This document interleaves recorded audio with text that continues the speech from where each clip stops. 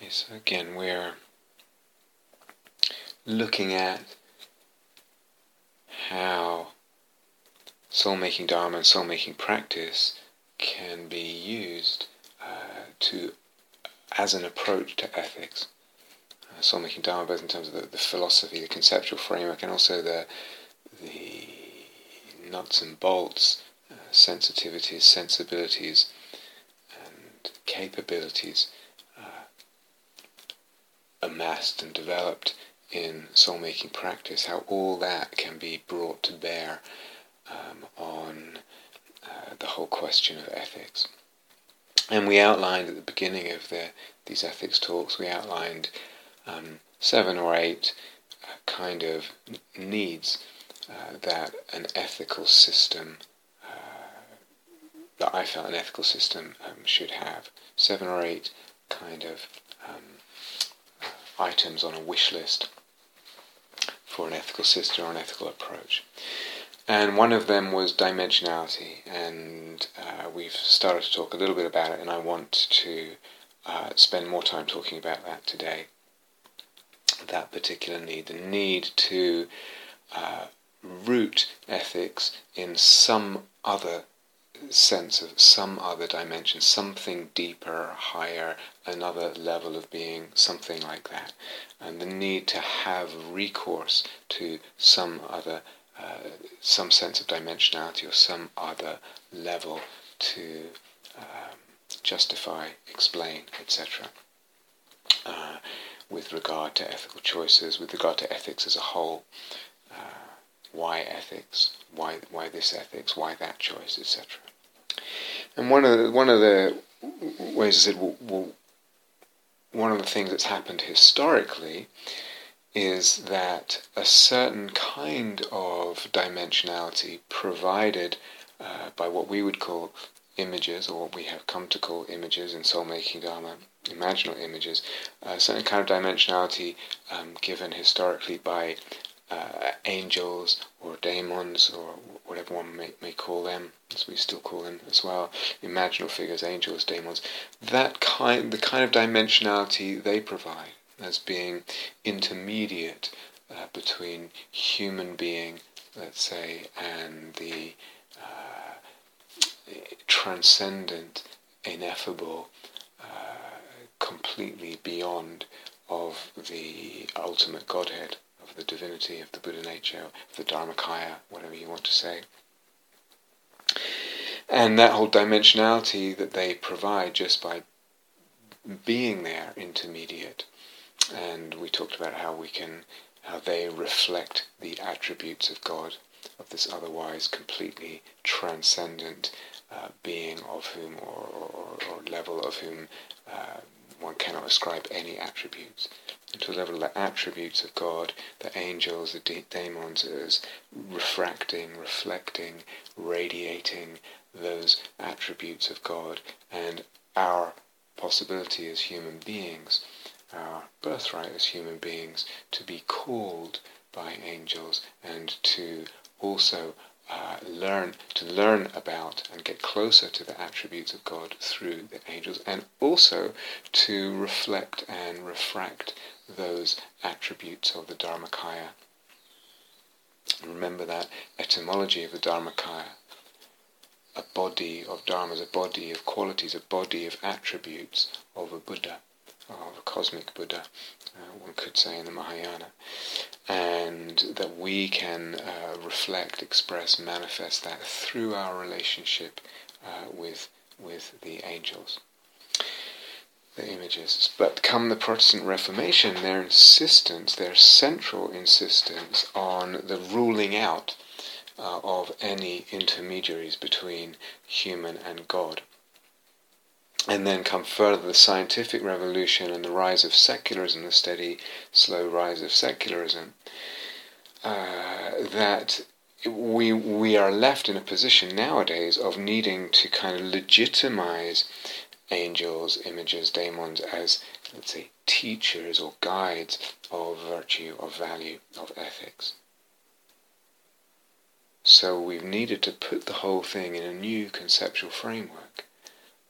that kind of takes into account and addresses everything that has come between, let's say the Middle Ages, the medieval theology and thinking, the thinking at the time of the Buddha, and what we have now in contemporary Western societies, so that I can say, I can share, when I did share about a sense of praying to the angels, that has maybe quite a different sense than it might have had taken literally, hundreds of years ago perhaps. And I can share that, and I can say that sometimes I can sense that. Sometimes I can sense that. I'm being very careful with the language here. Sometimes I can sense that I participate in the being of those angels, but that likewise they participate in my being. And looking more carefully, more closely, I can sometimes sense that I participate in their thought, in the thought of these angels. I participate in their sensing, in their action, in their speech. And again, likewise, they participate in my thinking. The angels participate in my thought.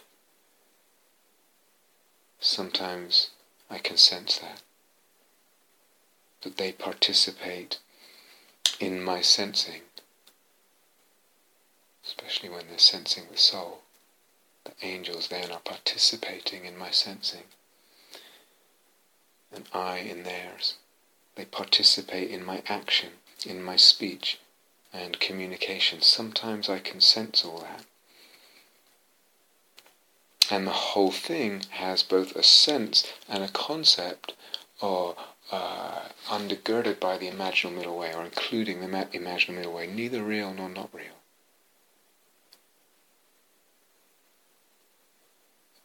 So neither real nor not real, but yet I can pray, and yet it is still powerful.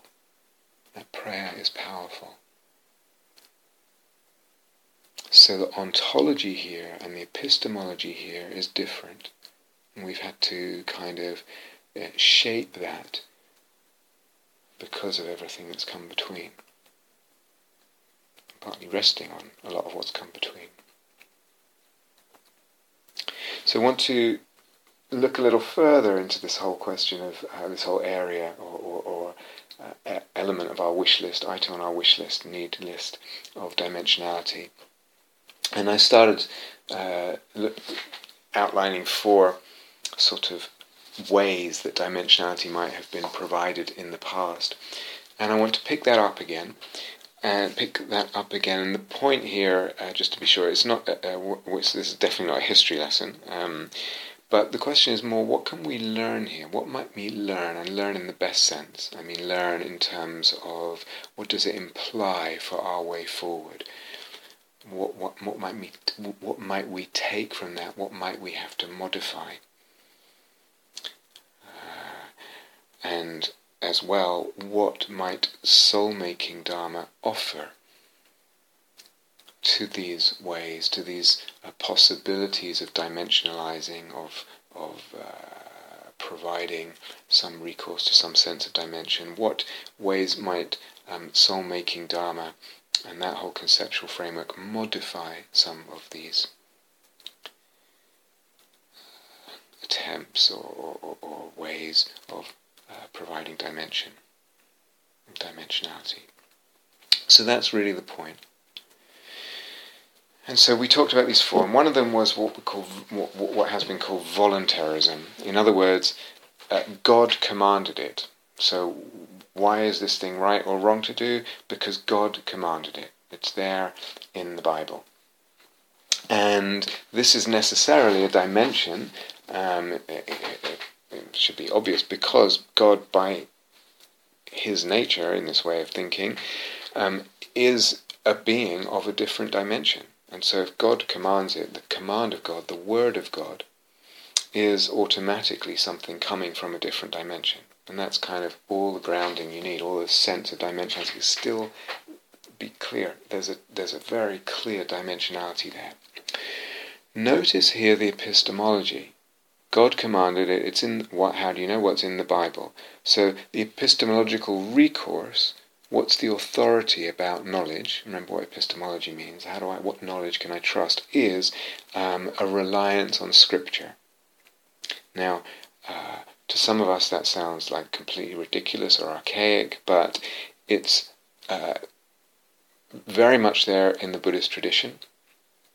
And there are plenty of Mahayana texts, certainly in the Tibetan tradition, probably in the Indian Mahayana as well, I'm pretty sure.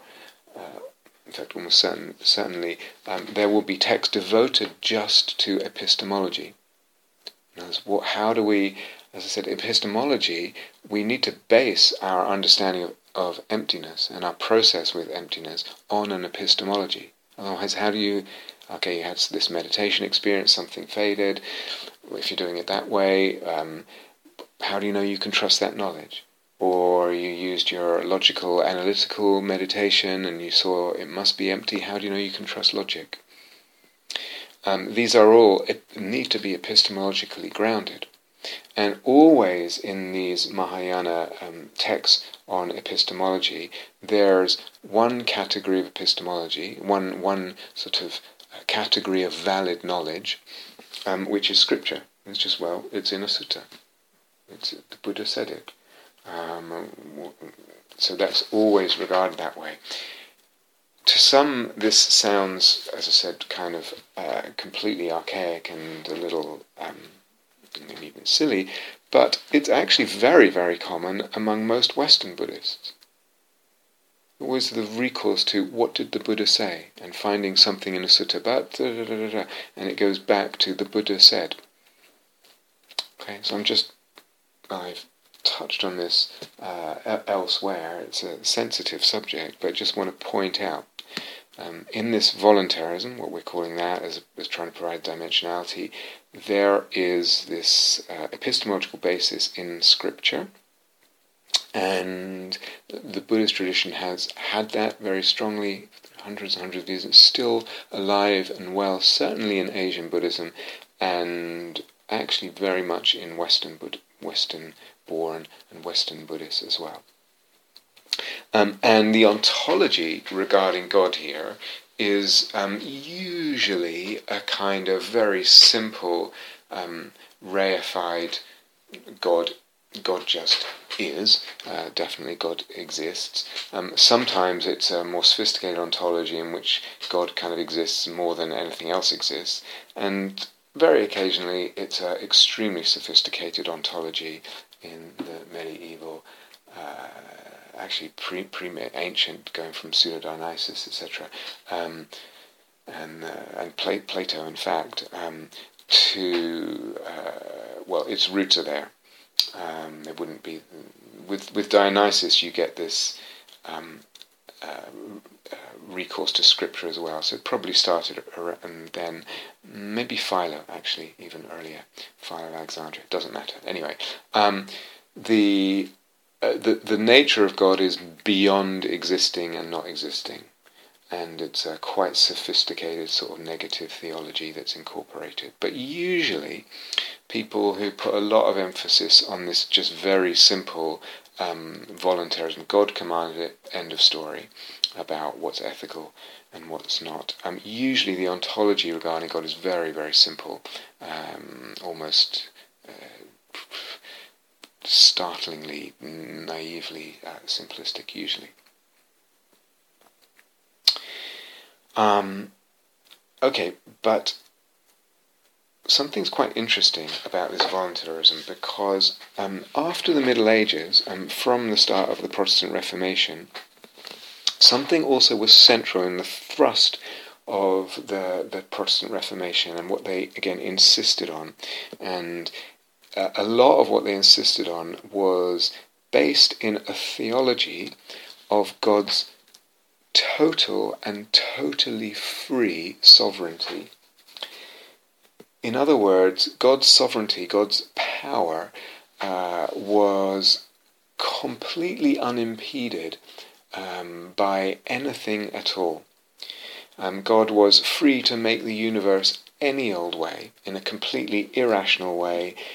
God could have said it's ethical to kill and lie and cheat and steal and commit adultery and not respect your parents. He could have turned the Ten Commandments completely upside down, apart from the first one or two that are actually about God. So God is completely free. There is no sense that what they were reacting to here was a tradition from Platonism and even Pythagoreanism, that there's a kind of order in the universe, a rational order, so that the whole creation, if you like, of the universe had to follow had to be ordered in a certain way. It was inevitably flowing or emanating from the very nature of God, was that the universe had to be a certain way, and within that ethics and the good life and virtue, they all had to be a certain way. So the Protestant Reformation was, a lot of what they were insisting on was really based in a sort of really strident reaction to that idea. God is not impelled or constrained or trammelled to create the universe in any way at all. There's no rational order that kind of rolls. It's completely God's will, and that's a totally free will, totally free power and sovereignty. So it's not then that there's no rationality or in the sense of a cosmic order, or rational cosmic order in the first sense that I think we touched on the other day. I'll come back to that today. There's no cosmic order that implies or underlies ethics. It's just God's will, and that's a completely free will. There's nothing at all in any way that limits or constrains God's power. And so the whole thinking of the Protestant Reformation was thinking kind of partly from that very germ. We have to think of God this way. Ockham, William of Ockham and people like that. And following that. Nothing at all to limit God's totally free sovereignty and power. Which also meant, as we touched on the other day, there's no place then for ceremonies. For ceremonies to make anything holy. There's no place or to be in part necessary for our salvation. There's no place for sacraments. There's no place for intermediaries, as we touched on. There's also no place for human action and human development to bring about salvation. Salvation is something completely God-given, completely dependent on the will or the whims of a totally free God. Nothing you can do as a human being to change that. And there are no intermediaries, no sacraments, no ceremonies that can help, no development of character, no development of virtues, etc. Nothing at all to limit the sense of God's power. Everything completely dependent on God's power. And with that, as we touched on briefly, no ceremonies, no sacraments, etc., no intermediaries, no priests,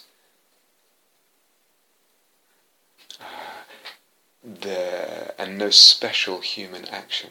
So no development, no dedicated, intense development in a monastery or anything like that made any sense. Salvation comes only from God. And therefore, with that, as a kind of corollary with that, there's this elevation of ordinary life. There's no longer a better kind of life. The really good life is if you can become a monk or a nun and give yourself completely to God, or be a priest, or whatever it is, or it's the time in church, it's the time of the sacrament. That's the blessed space, and something else is not.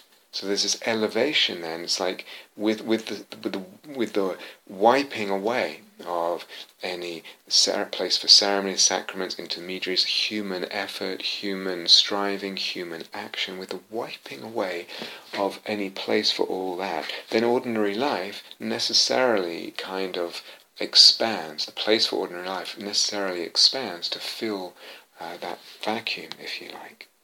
So there's the affirmation of ordinary life, the elevation of ordinary life that comes with and after the Protestant Reformation.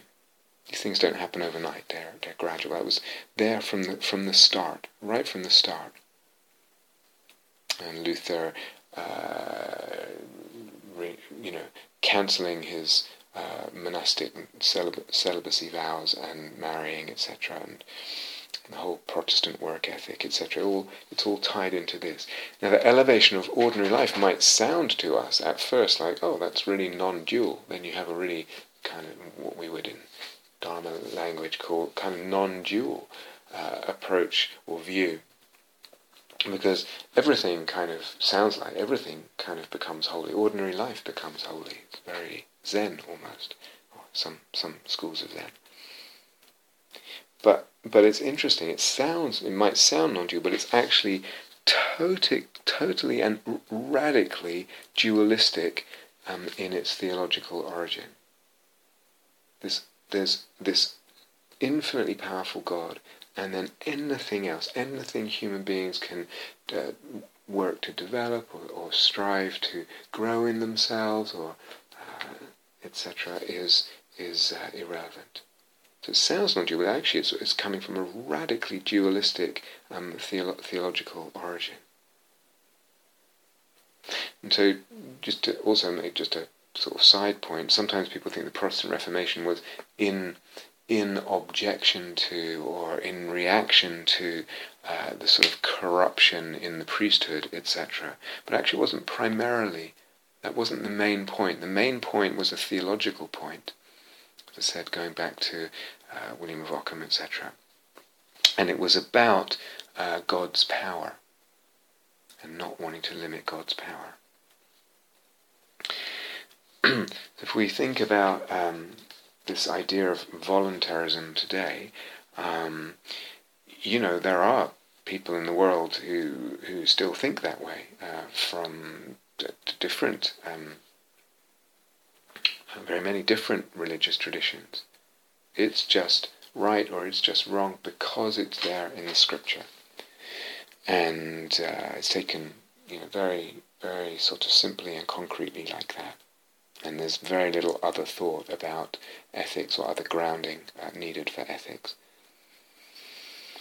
And of course, at the same time in our world today, there's billions probably of atheists. So atheism is very prevalent. So such an idea as voluntarism, to ground ethics is completely not a viable or sustainable idea nowadays for many people.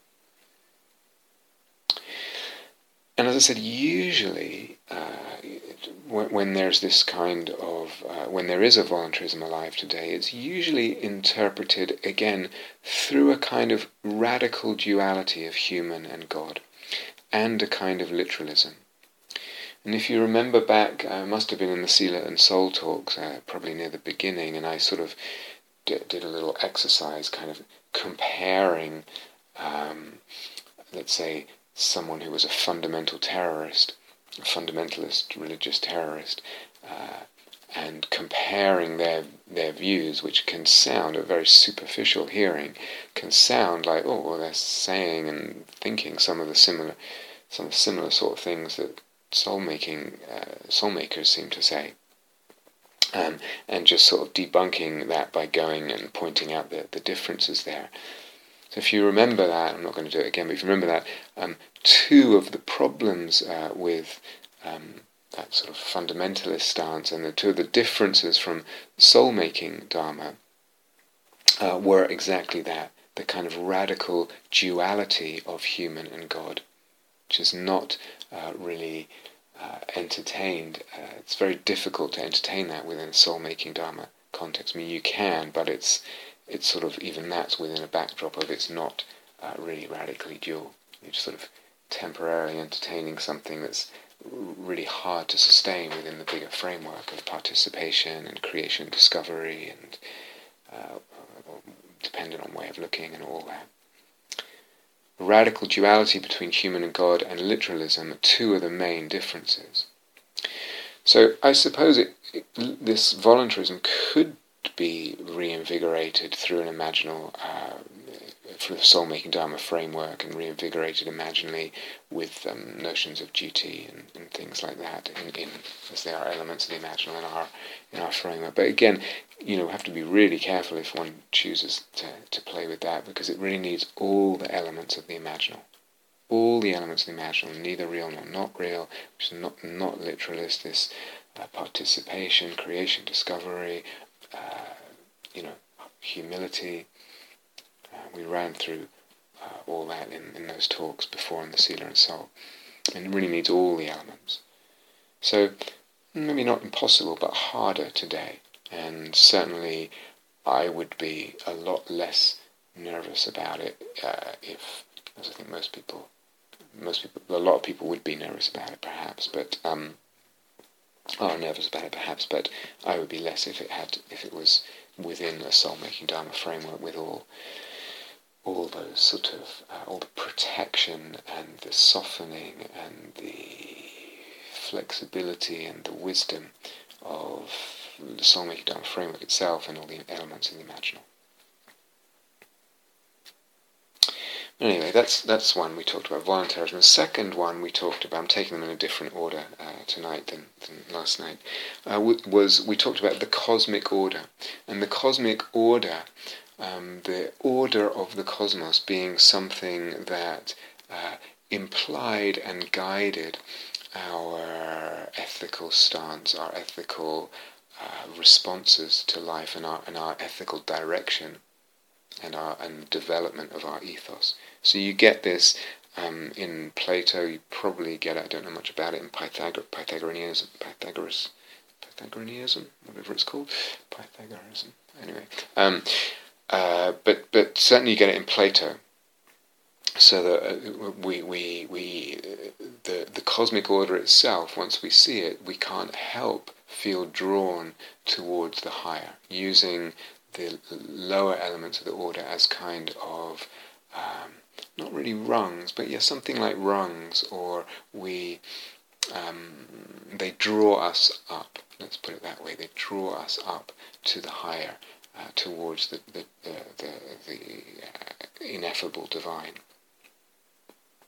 So you get that very much in Plato and in or Platonic philosophy, and then you come to someone like Augustine, St. Augustine of Hippo, and it's very much influenced by Platonic philosophy. His Christianity was a moulding. His theology was a moulding, really, of Platonic and Christian elements. And so, listen to this. So he writes something. So now talking about cosmic order as looking at the possibility of the notions of cosmic order providing a kind of dimensionality for ethics, providing a sense of other dimensions which can ground and explain our ethics and we talked about. So this is from Augustine, from his De Civitate Dei. He says, bodily loveliness, so attractive bodies, bodily loveliness made by God. Okay, bodily loveliness is made by God, but is nevertheless temporal, carnal, and a lesser good. It is wrongly loved if it is loved above God, the eternal, inward, and lasting good. Just as the covetous man subordinates justice, the value of justice, to his love of gold, right? And think of someone who doesn't care about justice, he just wants to steal gold or get rich or whatever it is. Just as the covetous man subordinates justice to his love of gold, through no fault in the gold, but in himself, so it is with all things. They are all good in themselves and capable of being loved either well or badly. They are loved well when the right order is kept, loved badly when this order is upset. Hence it seems to me that the briefest and truest definition of virtue is that it is the order of love. So there's two elements there that he's stressing: an order in the cosmos in terms of a ranking of what's higher or lower. So to rank the value of justice above gold, above money, above getting rich, is appropriate valuing. Hopefully most of us would tend to agree with that. To rank gold above justice, to pursue, to love, pursue, getting rich above justice, quite common in the world, is the wrong order. We're loving things in not according to their order. So order and love, cosmic order and love, go together. There's an order of things, and there's an order of valuing that completely corresponds to that things, and our love needs to be ordered with those scales of the cosmic order of things and their value that goes with it. So one interesting exercise would be to kind of consider how that compares and contrasts with Hartman's scale of values. And for example, the transgressions that Hartman talks about of transgressions of lower values being more grievous transgressions than the omission or neglect or failure in higher values. So that if we fail to stretch or aspire to some really high value, that's not such a big sin in Hartman's ideation and notion than it is to transgress a lower value, like steal or kill or whatever it is. And Augustine, in just that little paragraph from Augustine is a little too short, because then we wonder again about things like, how Augustine's conception would that eliminate the possibilities of antinomies at the same level? What do we do with that in Augustine's conception? Because there will be certain values that exist at the same level, or maybe he's suggesting there aren't. Anyway, that's an interesting kind of exercise. I'm not going to go into elaborating on that, or it might be interesting for some of you to explore. So first of all, I just wanted to say, how do you hear that passage from Augustine? Do you hear the kind of beauty of the ideas there, or do you hear it as some kind of Christian oppression, anti-physical, anti-body, anti-sexual, etc.? But I can certainly, I didn't grow up feeling oppressed by Christianity because I didn't grow up Christian, but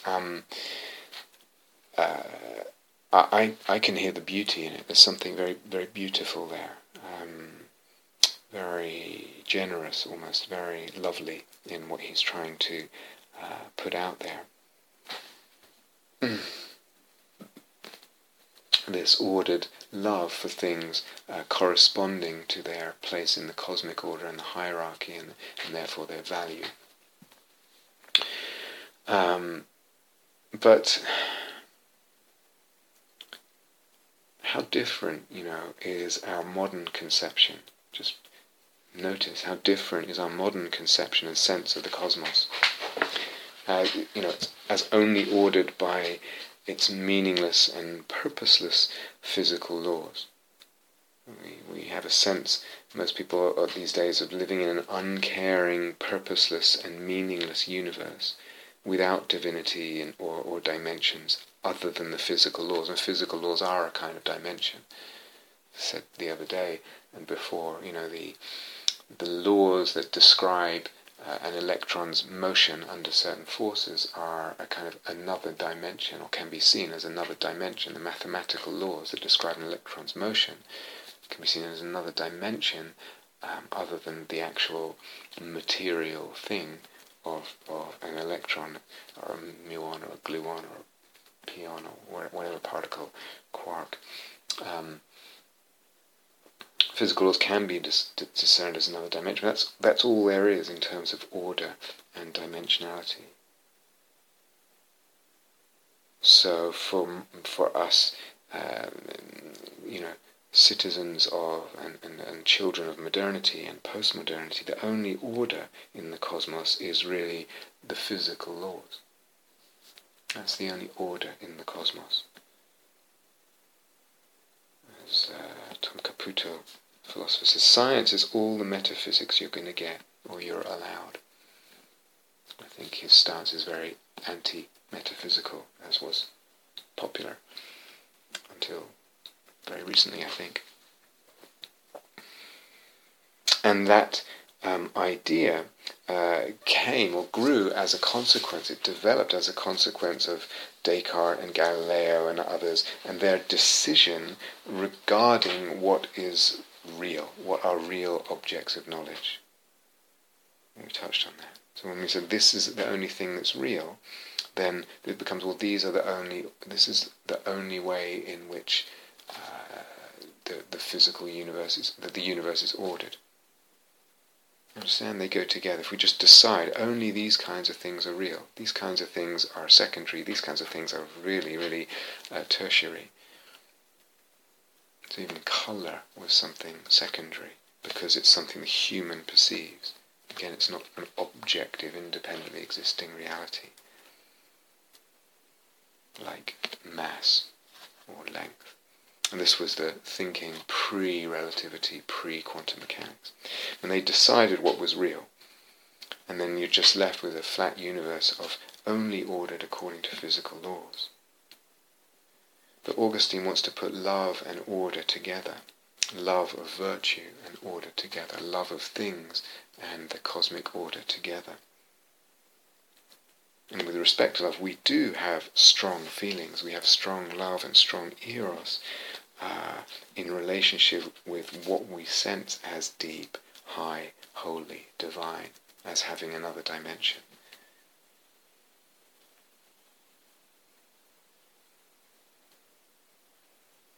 So this initial marriage and correspondence that Augustine wants to make, or emphasize, or re-emphasize, between our love for everything. We can love everything. We need to love it in the right order. Our love needs to be ordered, corresponding to its kind of intrinsic value, which corresponds itself naturally to its place in the cosmic hierarchy, in the cosmic order, the hierarchical order of the cosmos. Actually, even if just briefly as an aside, even there seems to be an order in reading the Pali Canon and the sense of the cosmos there. The word cosmos means order, by the way, from the Greek. But reading the Pali Canon, getting a sense of the cosmos, seems a very different cosmos than most Westerners post-Enlightenment would consider. Post-Western Enlightenment would consider themselves, or feel themselves, sense themselves, take themselves seriously as living in.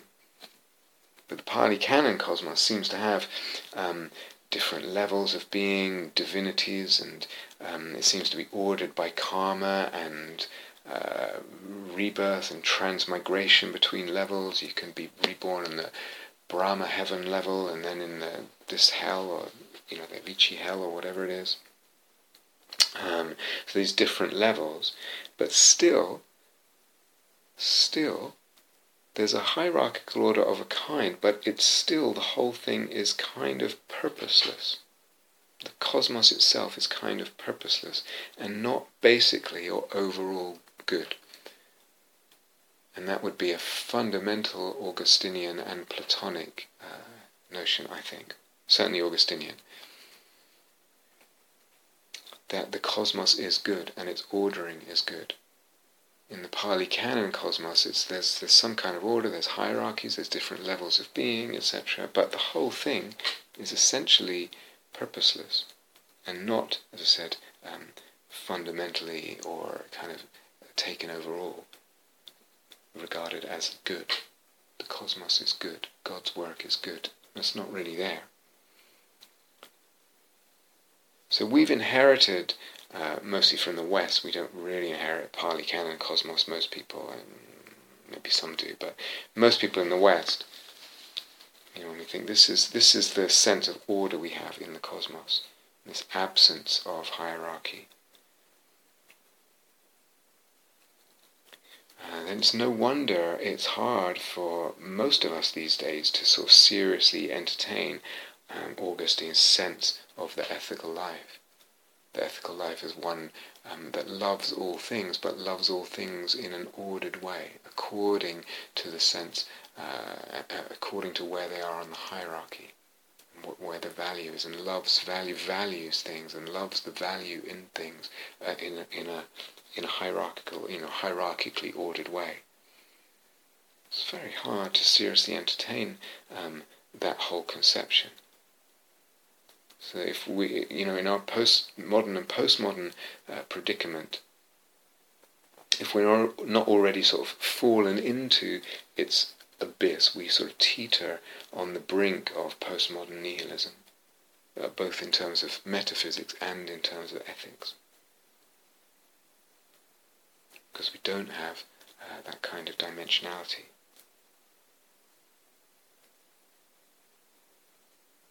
So thinking about this cosmic order as a possible dimensionalizing and rooting and kind of guidance for ethics, support for ethics.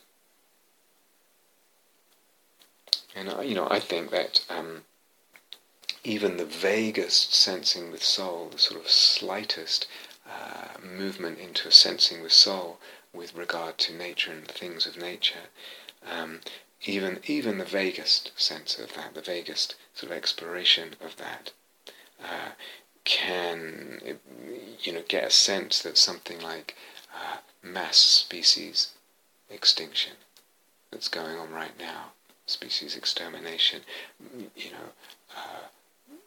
almost runaway climate change, that these are, even the slightest, vaguest sensing the soul, one would have a sense that these are sins against the order of the cosmos. And that would be there because in even the vaguest sensing the soul, we're going to have some sense of the holiness of things, and the sense of dimensionality shading into divinity and all of that. Species extinction, climate change, be felt as, whatever the words you want to choose, sins against the order of the cosmos.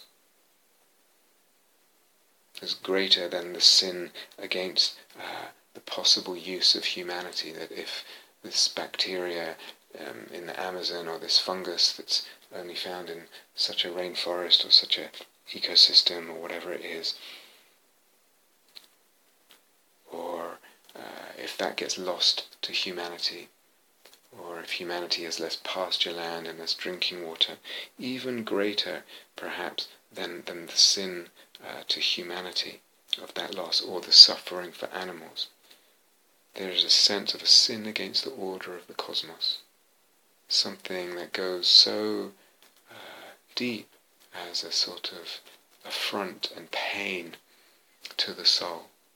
Of course, all three concerns, the concern for the plight of humanity, and particularly the poorest in humanity, the marginalized, and of course the concern for the suffering of animals there with their extinction, and also just the way we treat animals, industrial farming and all that. Of course they're there, but there's something almost of a different order of pain when we sense that we are sinning, we are involved and implicated in this massive sort of imponderable transgression against the order of the cosmos.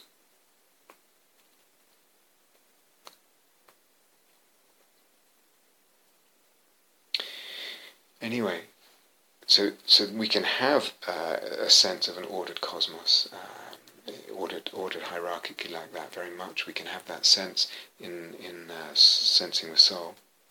But in soul-making Dharma practice, we can also even deliberately move between entertaining any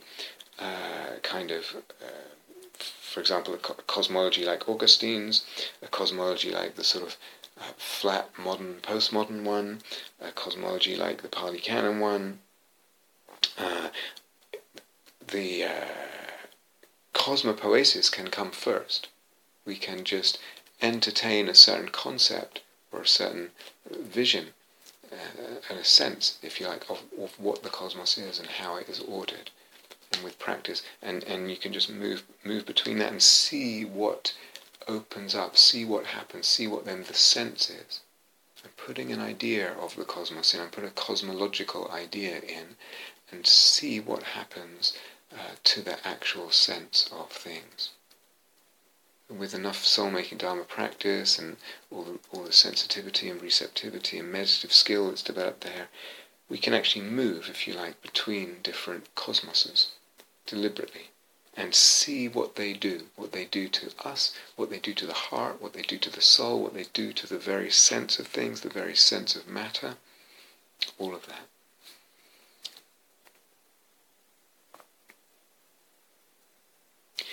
But going back to picking up what Augustine wrote here, and he took the example of bodily loveliness, or bodies, and then very easily, we can, or in certain religious traditions and others, can be like bodies are not holy. He's not quite saying that. He's putting it on a hierarchy. But with soul-making Dharma, the question is whether this body, whatever body I'm talking about, mine or my lover's or whatever it is, or even someone who's just attractive to me, the question is whether it's sensed with eros, whether it's sensed with soul. Remember, eros doesn't mean, is way more than sexual attraction. I'm sensing this person's body with eros. It may have nothing, there may be no sexual attraction in it whatsoever, but there's eros there, in our sense of the word, eros. So in soul-making Dharma, the question is whether this body is sensed with soul, is sensed with eros. And when it is, when there is eros in our sense, then and that is allowed to ignite, instigate, and catalyze the soul-making dynamic and psyche and logos, then there will be a sense of divinity in and through that body. So here we have, again, it's so important, I really want to stress this, here we have a sense of, there is a sense of a kind of ordering, and our love being commensurate and correspondent to that kind of hierarchical ordering in the sense of divinity. But it doesn't, the place, the position of something, this thing or that thing, or a body or bodies, on that hierarchy does not rest in the thing itself alone, independently, inherently, intrinsically. It comes in participation. How am I relating to it? And when I relate and sense with eros, when I sense with soul, then the divinity is right there in and through that body. And therefore it takes a high place on the hierarchy. It's not the thing itself. It's what's co-created, co-discovered in sensing with soul, in the relationship with the thing. You understand? This is really, really key in terms of ontology and how soul-making Dharma is going to or can approach this and all this question of dimensionalizing and cosmic order, as possible dimensioning, and actually kind of open it up or shake it up in a different way, reorder the sense of order, if you like. So let's linger with that a little bit, and the questions of dimensionality and ontology, because grounding our ethics in the dimensionality of a cosmic hierarchy, like Augustine, is usually assumes, or usually kind of subsumed in that is a naive ontology, an ontology which still most people today carry, of independent objective existence. This thing or that thing. Person nowadays, most people don't believe in any kind of cosmic hierarchy or whatever. But there's a naive ontology, assumed or subsumed within that, of independent objective existence. This order, if we're talking about this cosmic order, this hierarchy has independent objective existence. And that, with the scientific revolution and then the Western Enlightenment, seems trashed. That whole notion seems completely trashed. How can a person believe in that, such a hierarchical cosmic order, as Augustine is talking about, after the scientific revolution, the Western Enlightenment, after they got really embedded in the culture and they developed within the culture. However, as we talked about many times, now, today, with the developments, for example, in quantum physics, with our understanding of emptiness, as I would understand it, with the developments recently in Western philosophy over the last 50 years or more, all of those, or any one of those, kind of delivers or opens for us the possibility or possibilities of ontologies which don't assume independent objective existence, but rather kind of may involve or do involve a more notion of participatory ontology. We participate in creating, discovering reality.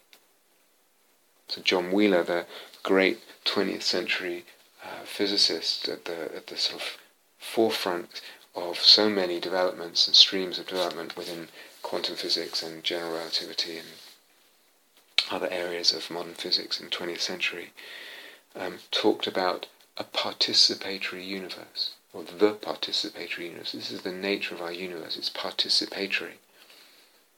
And let's make this really clear. It doesn't mean, yes, we take part in the universe. We participate in the universe just by existing and by breathing. I breathe in the universe, I breathe it out, I eat it in, I shit it out, whatever it is. Drink it in, I pee it out. We participate in society by expressing ourselves and voting. It doesn't mean that. We're talking about, he meant, and we mean, something much more, again, radical and fundamental.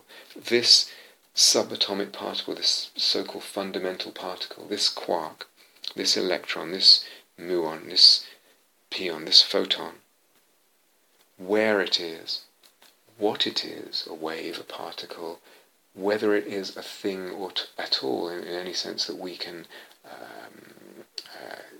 kind of really use the language of a real thing, how fast it goes, how much it weighs, its very beingness is dependent on the way we look, the way it's observed. It's dependent on the observer. We participate in the creation of the most fundamental constituents of the universe. That's why Wheeler calls it the participatory universe. Okay, so there's a possibility now of different non-naive ontologies don't assume independent objective existence, but rather assume participatory. Reality is participatory. Existence is participatory in this very deep sense. So soul-making Dharma practice both kind of leads to and involves, I would say, loving order in this way. Loving what is sensed as highest or divine, or whatever words we might use, in the cosmic order. And it recognizes, it's based on this order, this sense of order, sense of divinity, sense of what is, let's say, highest or deepest or whatever, is neither objective nor subjective. We've gone beyond such naive polarities of ontological thinking. So it loves order, it loves the high and the deep and the divine and the dimensionalized, but it recognizes that order is neither objective nor subjective, and provides also the training to be able to sense in that way, to sense the divinity, to actually sense it, to really have that impact the soul, to recognize it, provides the techniques, the practices to do that, and also to feel, to sense, to open to, and handle the eros that comes with it. So all of that, Soulmaking Dharma kind of allows and supports, both in philosophy and in practice. And it doesn't need to only transcend the object. This is just a material object, this is just a form, I want the unformed, the unfabricated. Yes, that movement and that possibility, I would say, is very much part of what we're including in Soulmaking Dharma. But it doesn't only need to do that. That's not only where the highest is, in the more unfabricated. I don't only need to transcend, it's just one of the possibilities. And it certainly doesn't do away with transcendence and dimensionality and just flatten the cosmos, or just assume the reality of a flat cosmos.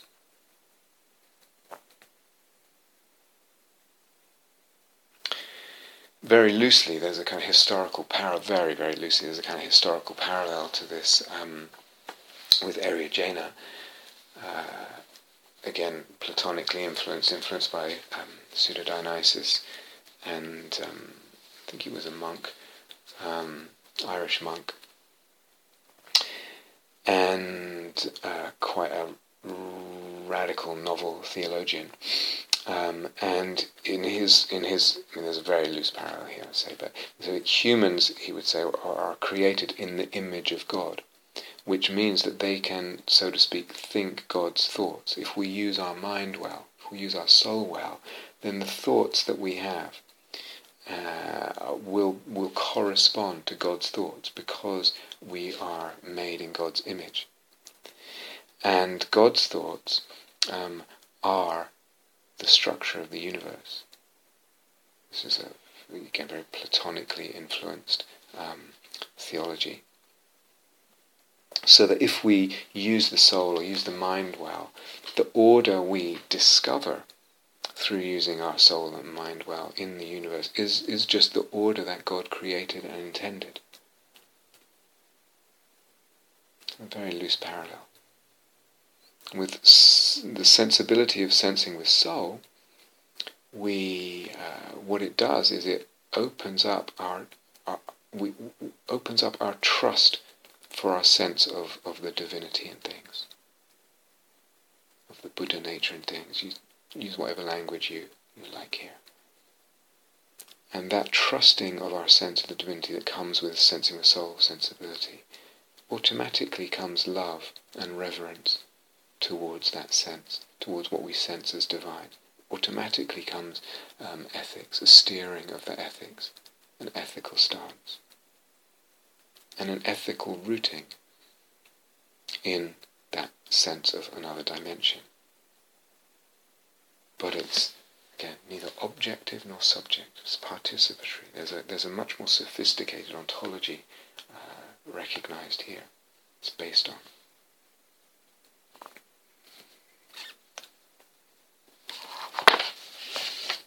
I remember, it must have been, well, certainly in the last year, that I was in the chemo ward, getting chemo in the hospital, and I was sitting next to a guy who also had pancreatic cancer, metastatic pancreatic cancer, and we talked a little bit while we were getting chemo, and he was on a slightly different chemo drug than I was, but essentially the same, and we both knew that we were, in a process of dying. His process too was quite, drawn out. And we both, of course, knew the debilitating and limiting effects of chemo on the body and on the life, really, limiting very much what's possible with the life. So we talked a little bit, and he sort of shrugged and said, well, as long as I can still get around the golf course. And I was struck by that.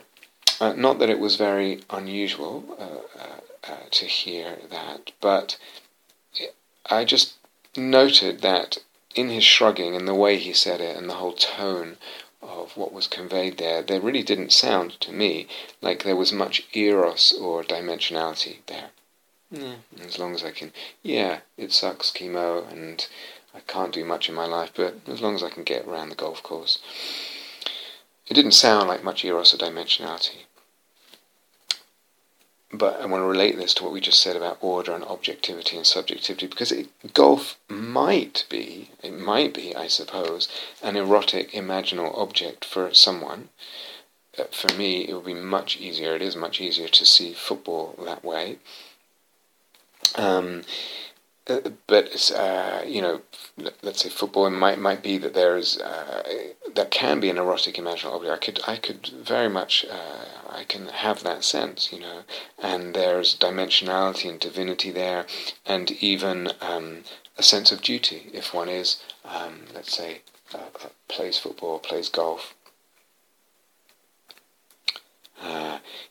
If we talk about, for me it's easier, I can't quite see it in golf, or even, but anyway, I'll talk about football, because I can see the beauty of really great football, soccer, It's just startling, breathtaking sometimes, a really great football. What human beings are capable of, a sort of balleticism, the athleticism, the gracefulness, with power, tactical shrewdness, the extremely quick thinking. Just sort of, how does the mind think so quickly to make these, very sophisticated decisions and reactions like that? The levels of perseverance, all of that I can really sense with soul, or potentially sense with soul at times. Really great football. And there's a sense of it. This is refracting the angels. There's something in football or soccer that can be at times, and could be translated to anything perhaps, that is somehow refracting the angels. So I'm just using football examples, much easier for me than golf, which has never really appealed to me at all. But the point is, it's not intrinsically in the object or the activity, but it's in the subject-object relation, the sense of the angelic function of something, or the possible angelic function of something, and then everything that goes with that a person might have. So I need to continue with this thing, whatever it is, because there's some imaginal duty, or duty to the daemon, duty to the angel, and there's a dimensionality there. So it's not intrinsically in the object of the activity, but it's in the subject-object relationship instead. Now, someone might hear that and say, well, then a serial killer, for example, could claim that was soul-making for them. But let's again, bring a little intelligence here and be careful here.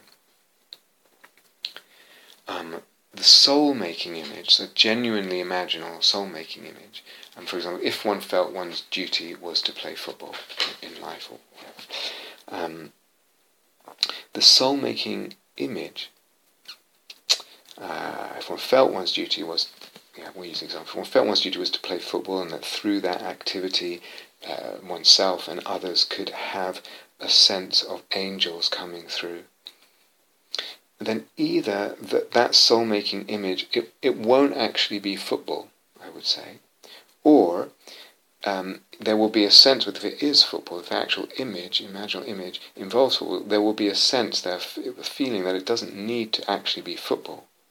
It's something in the image of football that one might have, and have a sense of duty in relation to. Something in there, say it's message, but I don't like that word, although it's related to the word for angel. Angel means messenger.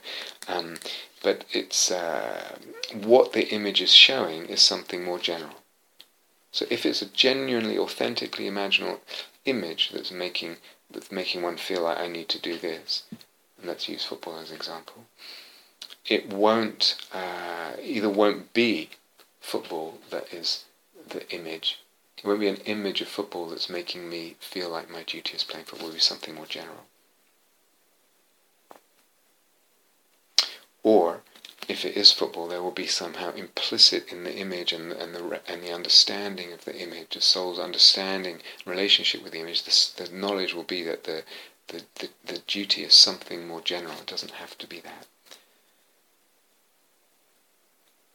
So translate that to the serial killer could claim it's soul-making. It doesn't really work. If the image does seem to be only football and seem to say only football, it's probably not imaginal. It's probably a rarefied ego image. So if someone is getting images of serial killing and then claiming, but it's only images of serial killing and the duty seems to be serial killing, it's not going to be an imaginal image. It won't work that way. But it would be a rarefied ego, pathological image, not an imaginal image.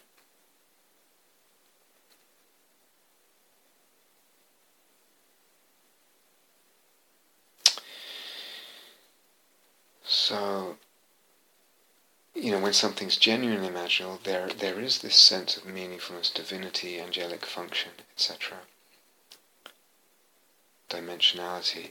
So I didn't really hear that in what he was saying, but as I said the other day, it's completely taboo to say to someone there's a hierarchy of values and you're not really paying attention to that. You're not really ordering your life in relation to a hierarchy of values, or even to say there's a hierarchy of a way of relating and way of sensing different things, and you're not doing that. It's taboo in our culture. And this also has to do with, very much to do, its origins lie in the Protestant Reformation, this kind of affirmation of ordinary life. Some things now seem unquestionably, to be part of a worthwhile life, or constitute part of a worthwhile life, or lay claim to be this makes this thing, or doing this makes a worthwhile life. It is the good life, the beautiful life. They seem unquestionably in our culture to be so often, but we don't often realize that it's historically contingent. So, for example, it was only in the 18th century, or beginning in the 18th century, that sort of affection for one's spouse and children, which of course was always there. There's always been affection between, obviously not every spouse and parents and children, but generally speaking, there's been lots of that. As long as humanity has been around, there's been affection for spouse and children. But it was only really in the beginning in the 18th century that it was then started to be considered really important, really one of the things that makes life worthy, and that this is a significant constituent or qualification for a worthwhile life, a beautiful life. So it just came from this elevation of the idea of the ordinary life.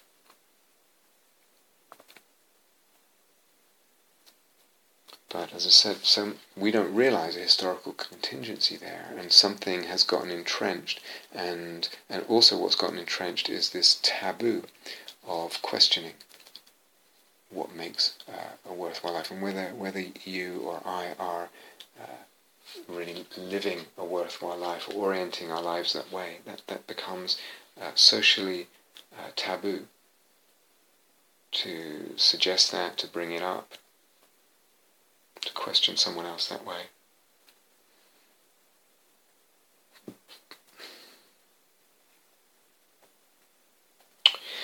Okay, so then historically there was I said this idea, long-standing idea, from ancient times through the Middle Ages, etc., of this hierarchically ordered cosmos. And then with the scientific revolution and the Protestant Reformation, there was a collapse of any kind, or for large segments of the population, there was, one couldn't really entertain that idea anymore. What there was instead was an emphasis on order in the universe, but it wasn't hierarchical, as Plato and Augustine would have it. So moral philosophers like Locke and Hutcheson also emphasized order, the order of the universe, but not a hierarchical order. The order they were talking about and tried to invoke as a support for a kind of dimensionalizing another dimension, a support in another dimension for ethics, was a much more Cartesian order from Descartes, this idea of the universe as a clockwork of interlocking parts that was designed by God to to work in a way, these parts of the mechanism, for the mutual preservation and flourishing of I think human beings, but I'll come back to that. And again, I have this question of what flourishing means, so that's also very contingent on the philosophy and the sense of dimensionality, and all these things are tied together. But basically what we have here is an order that's horizontal and flat and not dimensional. There's not a hierarchical order, there's just a flat order of the cosmos. And with that goes an idea of good, of moral good, of the good life, as being only happiness or pleasant sensations.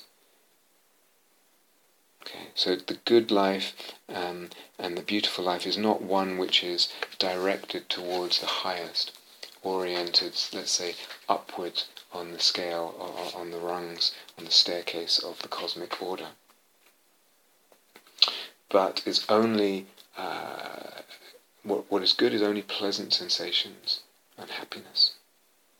And this was claimed to be a result of naturally, I'll put that in inverted commas, a natural observation of biological and physical systems. This is what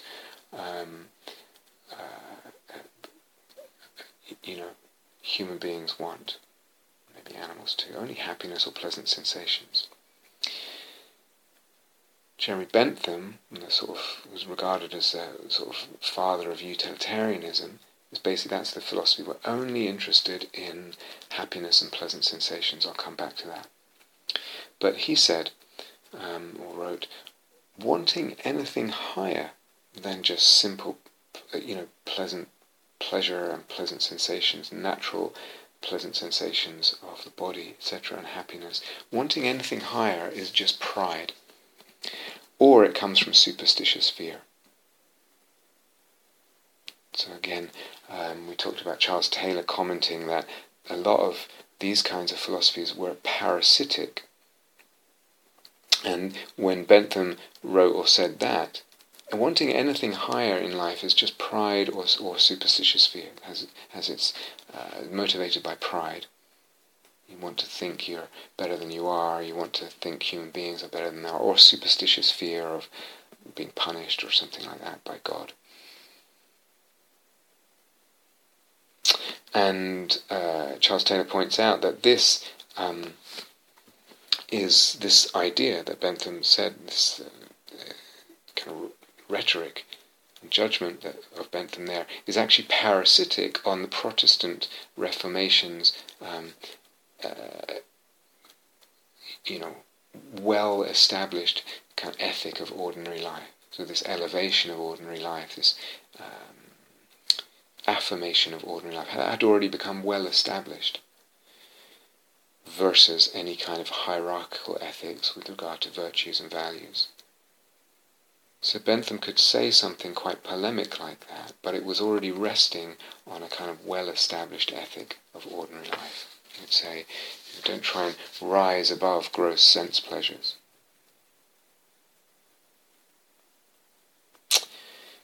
So there's a shift in order from vertical to horizontal, and with the view of the horizontal order comes also a kind of flattening of what the goal is of ethics, what we need to take care of in society, but also what we need to aim for in ourselves, what we should be aiming for in ourselves. Nothing high, just pleasant sensations, just simple happiness, natural happiness. So this is quite interesting, I think. This is very interesting.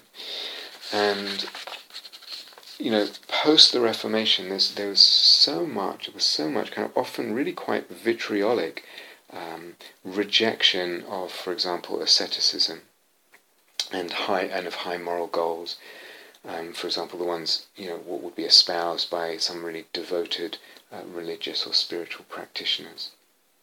There was really a quite scathing rejection of asceticism and high moral goals. Now, some of that, of course, was related to this elevation, affirmation of ordinary life, and this de-dimensionalizing of the hierarchical cosmic order. But some of it, for example, coming from Montaigne or Hume, came more from a kind of psychology where there's like, I need to give myself a break from these high moral standards and this pushing myself and this striving to be good and to striving towards high virtues. So the thrust in Montaigne and Hume is often, give me a break. Don't be proud. Get real. Real about what a human being is and what a human being should strive for and the capacities there. And that attitude is very common today as well. And you can hear it in a lot of Dharma voices as well. And there's sometimes it goes with a kind of despising of what is lofty, a kind of despising of what is noble. I'm using the word noble as in aspiring highly, with the dignity of aspiring to high virtues and what's beyond reach. I'm not using noble right now in Hartman's way of using it that we talked about in Sina and Soul. So I wonder actually quite what's going on here. And I wonder if in fact that whole attitude reflects an anti-libidinal stance. Reflects a refusal of eros. We talked about this, I'm pretty sure it was in the Eros Unfettered talks, but it might have been in another series. Actually, is my philosophy, my dharma, my ethical thinking, my ethical philosophy and practice, my whole life, is it actually driven by a refusal of eros and a kind of anti-libidinality?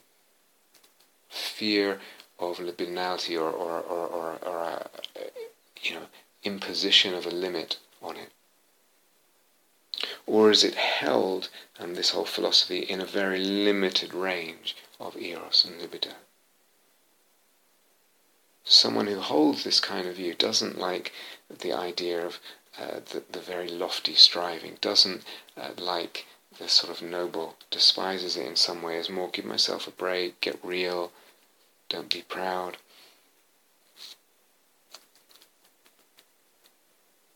Sometimes such a person is, very friendly, relatively warm, they enjoy socializing, they enjoy a glass of good wine with a good meal.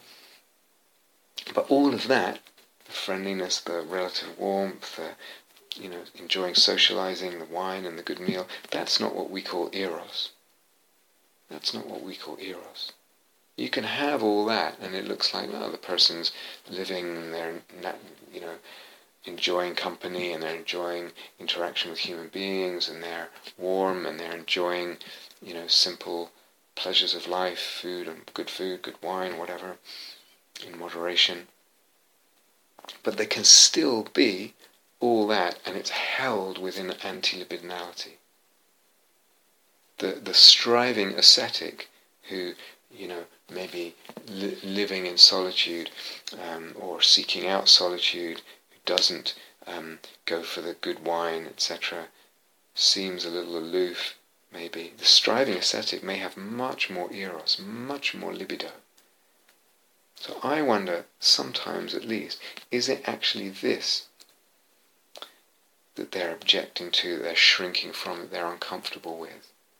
The eros and the libido that go with lofty aspirations, moral aspirations, and the elevation of that,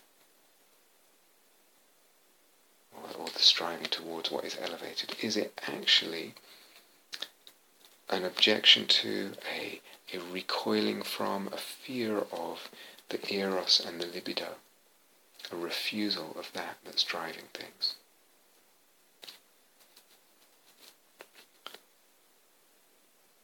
So that's to me a really important question. Again, what's the psychology, what's the soul style that underlies, in this case, the ethical style, or the picture of the Dharma, the range of the Dharma, the vision of awakening? We talked about this before. There's something particular about anti-libidinal stances. Anti-libidinal, what would you call, positions of soul, or imprisonments of soul. Because if the soul loves soul-making, if that's a sort of axiomatic principle, the soul loves soul-making, it must love eros and be okay with eros in order to let the soul-making, in order for soul-making to happen, because soul-making needs eros. So an anti-libidinality is kind of a locking of the soul, preventing it or limiting the range of its soul-making, and therefore limiting the range of what it can sense and what it can view, how it can conceive, and how it conceives whatever, ethics, dharma, human existence, etc. So that's one thing I'm wondering about. But also, the second thing, very importantly as well, is that with a soul-making dharma approach to ethics, then there isn't an insistence on an absolute material standard or demand regarding ethics and virtues.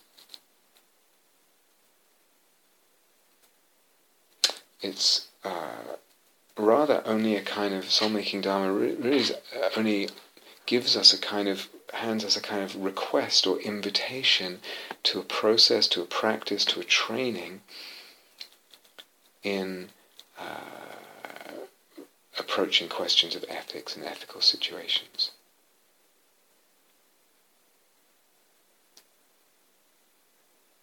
So,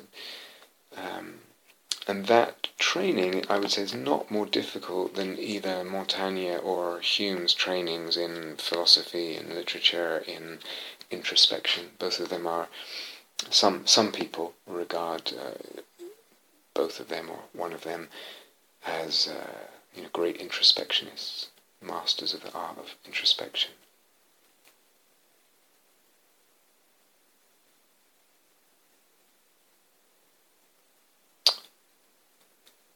So it's not that ethics imposes an absolute material standard or demand. It's an invitation to a process, a practice that brings a different relationship with the things of the world and different ethical inactions, virtues, etc. But you can get a sense with all this of how there is perhaps a suppression, or at least the absence, the disallowing of eros and love. Maybe the total suppression or partial suppressing of eros and love in relation to ethics, in relation to values and virtues.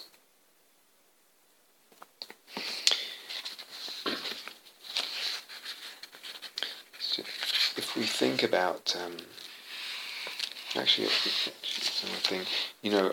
Francis Bacon was, I think, a Puritan, certainly very influenced by Puritanism, and the whole, he's one of the philosophers who was regarded as really, we can see historically, he really emphasized the sort of instrumental stance. Science, knowledge needs to give us power over nature, power to do, power to make this work, technology. And it's just worth pointing out that originally there was, a real religious reasoning and motivation behind this instrumental stance. And I said he was a Puritan, or certainly very influenced by that Puritan outlook. So science is, in this view, the correct and God-willed view and use of things. The correct, also because it brings human dignity of having rational control. That rational control over things, in relation to things, gives a human being dignity. But it's also the correct and God-willed view and use of the things of the world for our preservation and for our pleasure and happiness. So that the instrumental stance was seen as, initially, still religiously rooted. An instrumental stance, meaning how we approach the things of the world, how can we use them, make them part of our technology, technologize them. The instrumental stance originally was part of the way we serve God in creation, by preserving ourselves and by preserving God's horizontal order. And there's also the injunction there to treat things as instruments, not as ends in themselves. So you can hear the kind of puritanical tenor of that. So to briefly read something.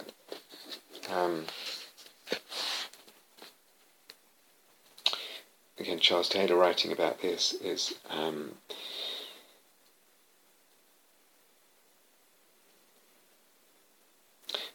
the instrumental stance in modern culture is supported not just by the new science, that's the scientific revolution, not just by the dignity attaching to disengaged rational control. It was also central to the ethic of ordinary life from its theological origins onwards. As I'll explain, as time went by, the theological origins got forgotten, and the whole theology got jettisoned from all this. But it was central to the ethic of ordinary life from its theological origins on. Affirming ordinary life has meant valuing the efficacious control of things by which it is preserved and enhanced, as well as valuing the detachment from purely personal enjoyments which would blunt our dedication to its general flourishing. This was the religious, puritanically influenced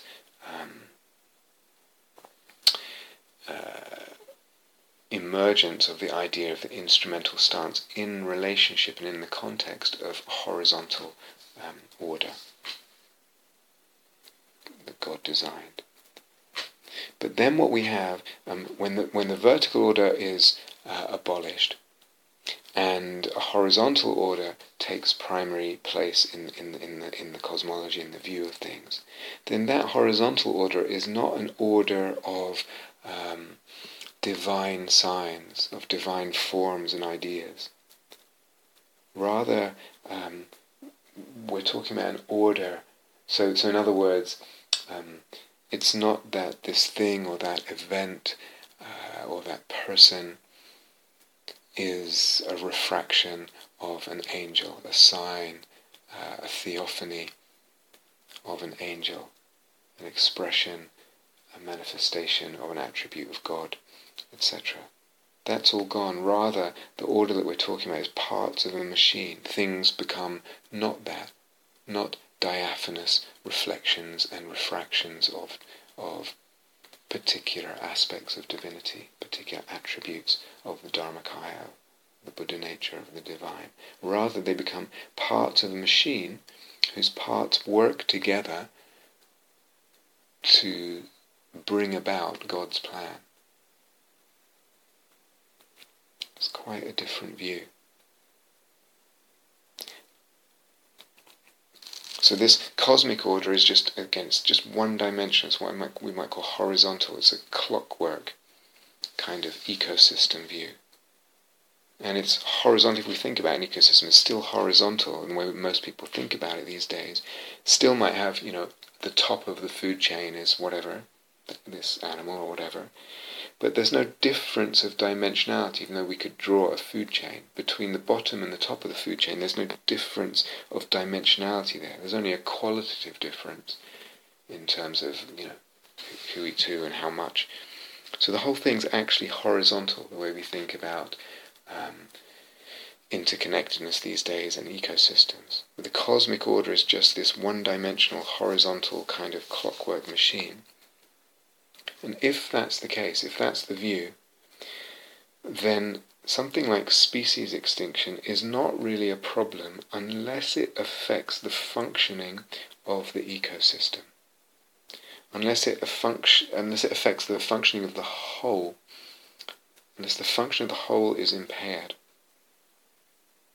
unless the working of the clock is affected in a way that is problematic enough for us as humans, because of our investment and our dependence, or is problematic for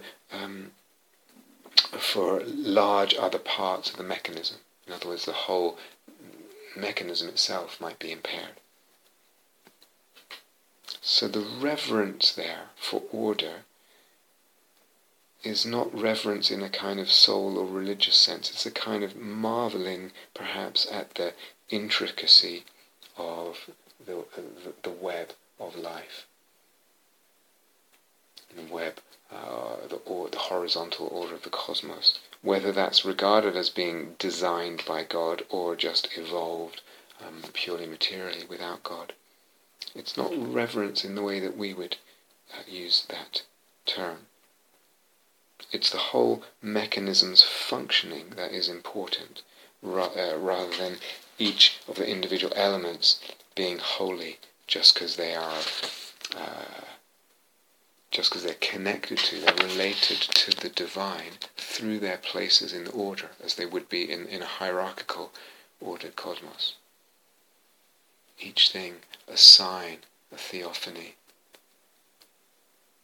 a showing of one or other of the attributes of God,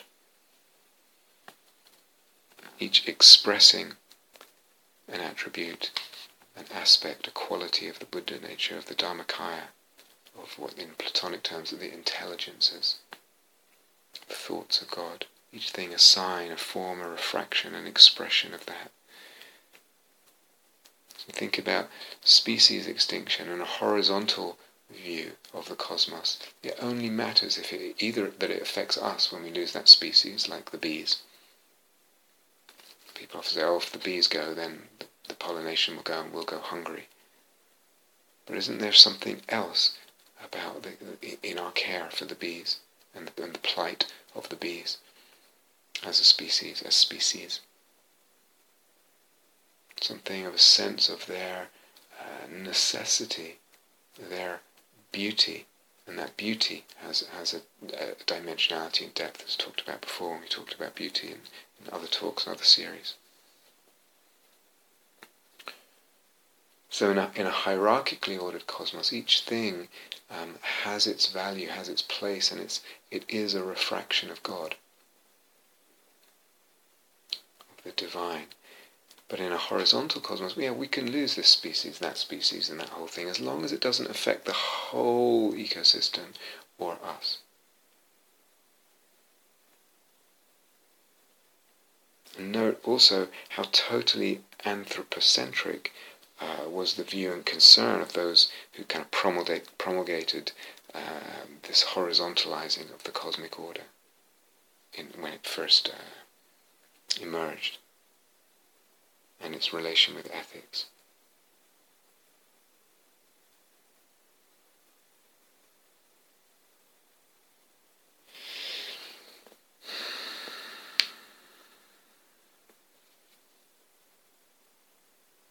Adam Smith, John Locke,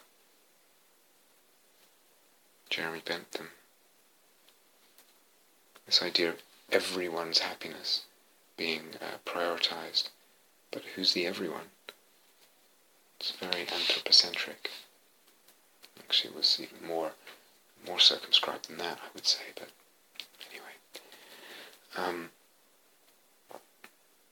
Okay, so there's voluntarism, there's the notion of cosmic order in different ways that can give dimensionality and underpinning to ethics, and we talked about how in Soulmaking Dharma might come in and modify, support,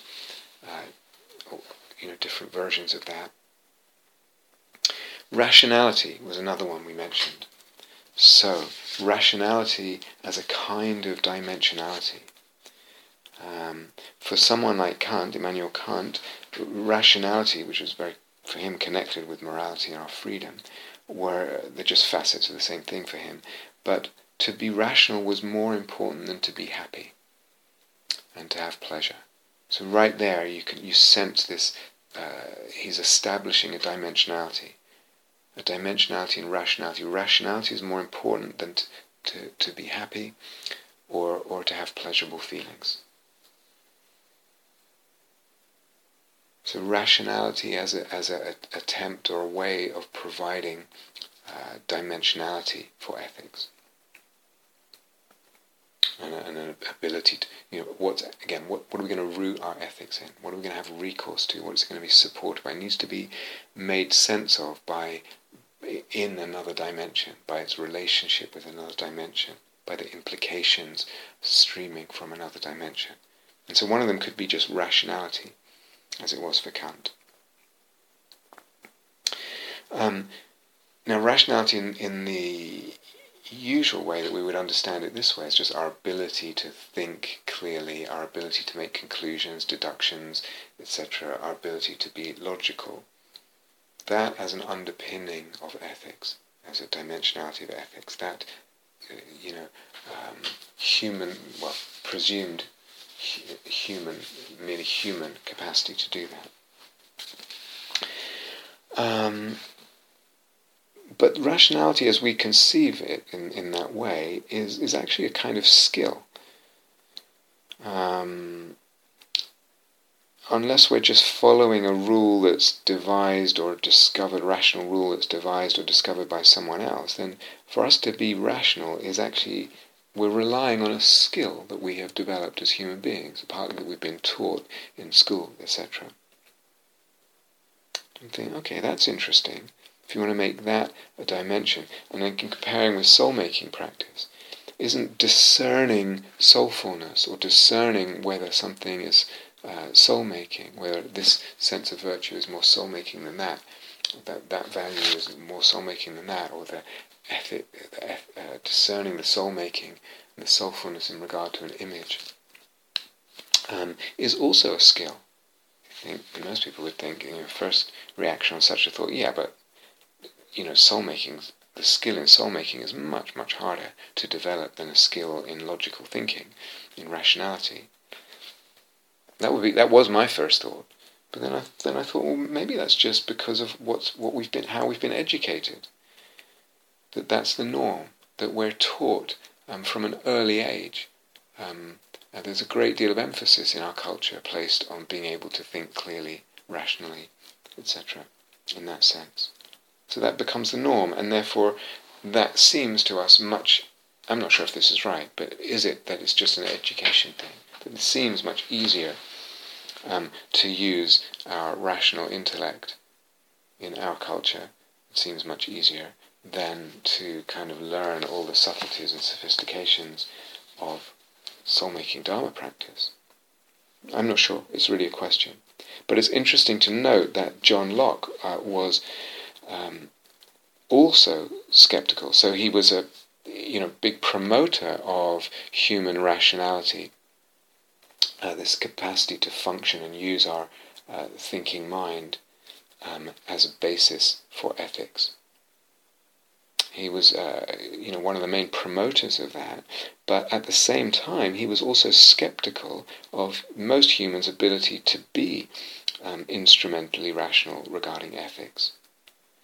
So he believed as well that God's law, as it was written in the Bible, as well as God's threat of eternal punishment or eternal reward in hell or heaven, was actually a help from God, a help to humans to make the right choices. Because though he was principally promoting rationality, he was also skeptical of humans' ability to actually be rational in an instrumental way.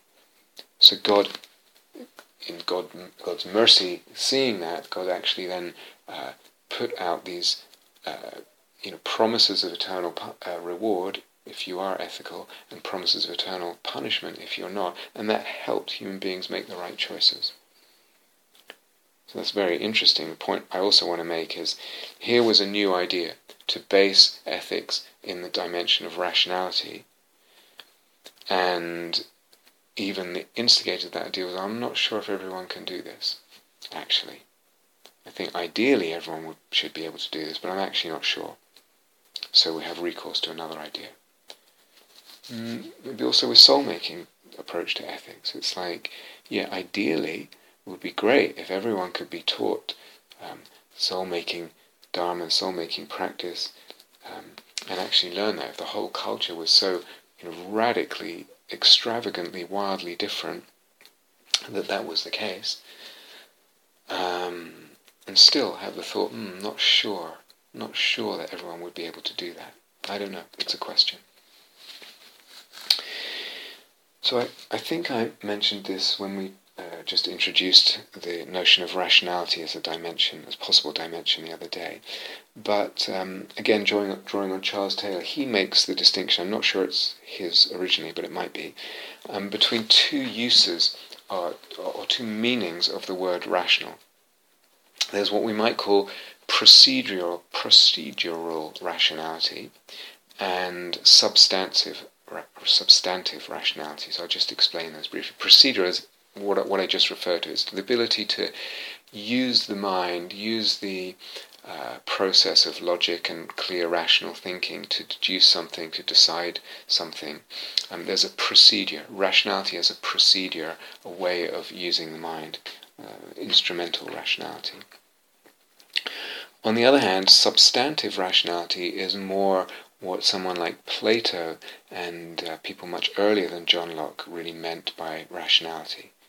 It was really that there is an order to the cosmos, and human beings, to be rational means to perceive that order, perceive that hierarchy, and to conform one's being, one's whole mind and soul and heart and eros in correspondence with that rational, that order of the cosmos. That's what it meant to be rational, to perceive and to order one's life rationally meant in correspondence with this cosmic order. So that's substantive rationality. So the word rationality has meant very different things, and it's come to be used. If we say rationality as a basis, as a dimension for ethics, it's come to be used in very different ways. So, for example, Philo of Alexandria is a very significant figure because he was the first person to combine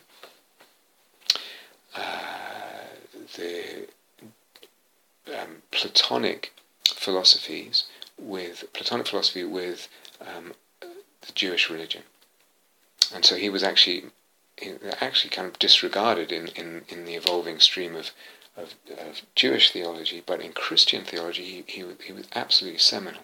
First person to kind of integrate those two, the Platonic and the Christian, the New Testament and the Old Testament.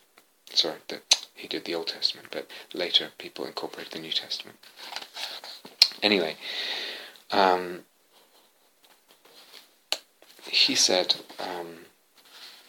he thought that, again, the human mind is, because it's akin to God, it's like God's mind. So the Erigena picks up on this idea much later, but its origins are kind of with Philo a little bit, I think. The human mind is akin to God. It's like God because it's made in the image of the divine Logos. So it's interesting, in the New Testament, John's Gospel begins, in the beginning was the Logos, in the beginning was the Word. And that idea of Logos actually comes from the Platonic thinking and comes very much from Philo. So it gets picked up. I don't know who originated. Was it? It's not quite clear where it came. Anyway, this idea of human being made in the image of the divine Logos, which means the divine reason, the divine rationality. That's all rooted in the Old Testament, in Genesis, where it says God made man b'tselem Elohim, in the image of God, in the image of the divine. And later in the medieval times, Maimonides interpreted it very much in a I think in a procedural way, actually. In other words, that we are given this rational functioning, and that's what it means to be in the image of the divine, made in the image of the divine. We can use our minds in this procedural, rational way. With Philo, I think it probably meant something different. It meant we are made in the image of the divine logos, the divine reason, and therefore we have, to some degree, a capability to receive and discover the truth about realities beyond time and space. In other words, about what exists higher in the cosmic order, the angels, the intelligences, the levels of divinity. So Philo is using a more substantive notion of rationality there. So they're very different. Procedural rationality, procedural meaning, and substantive, very different meaning of the term rationality. But also through history, you get, I think, times when they're often used together. When we think about soulmaking Dharma practice as a sort of process or guide for ethics, we think, okay, it's primarily then, in that language, primarily procedural, because we're really talking about, again, a practice or a procedure, just like using our minds logically is a kind of procedure that we can be trained in, that we have some innate capacity for, say definitely to think logically, to have, for the rational procedure, but we can be trained, and some people are extraordinarily trained in their ability to use the rational mind in that procedural way. So we think about soul-making Dharma practice as a process or guide to ethics, approach to ethics. You think, oh, it's primarily procedural, I guess, because you're doing this practice and you're using the practice to sort of support or discriminate or arrive at an ethical choice. But I guess soul-making Dharma practice approach could also be regarded as substantive. If we borrow Charles Taylor's terms, if we entertain a logos, a conceptual framework that eros is epistemologically significant, that it has in John Milbank's words, it's ontologically disclosive.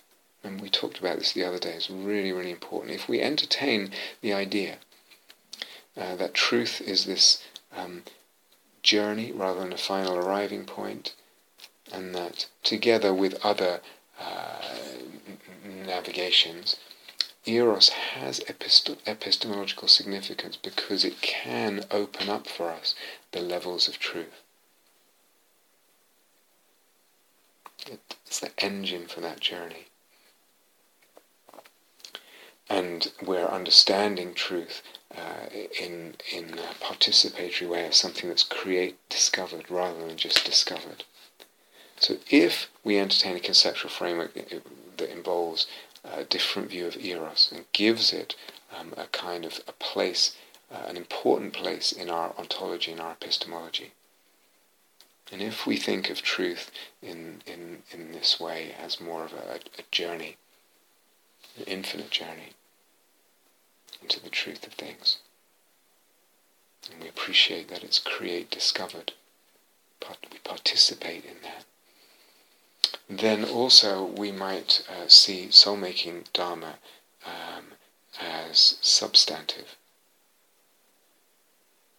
as related to something that's true. But the whole notion of truth and how that relation comes about is quite developed quite differently than one might usually think.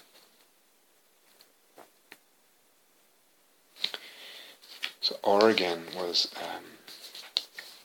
one of the great early Christian theologians, and he wrote something like, the soul of man has an intuitive longing for God.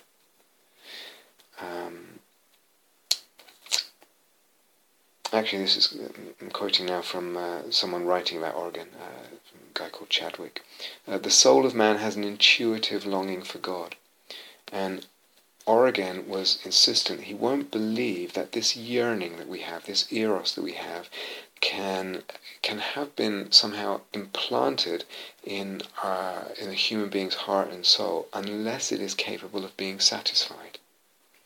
And an interesting point, just as each faculty of our senses is related to a specific category of objects, so our nous, which we can translate as our let's call it our soul knowing, is the correlate of God. So we're set up to move into truth, and our eros is actually implanted by God, and it wouldn't be implanted as divine unless it was capable of being satisfied. So again, we can translate that into soul-making terms. It's never, in soul-making, it's never finally satisfied, but it gets satisfied on the journey, the infinite journey of soul-making, the infinite journey into truth. So we are, and this, again, in what he's saying, we can have the sense, we will have the sense, as we develop soul-making practice, of our eros being divine, having its roots in the divine, being given to us by the Buddha nature, by the Dharmakaya, whatever words you like. And in the movements of soul-making, as the soul-making dynamic opens further, levels, aspects, beyonds, dimensions open, that eros is satisfied, and then it moves again. But there's something in the infinite movement that is not unsatisfying at a deep level, but profoundly satisfying. So again, we take these ideas, and they have to be understood differently, modified through the understandings and the conceptual framework of Soulmaking Dharma.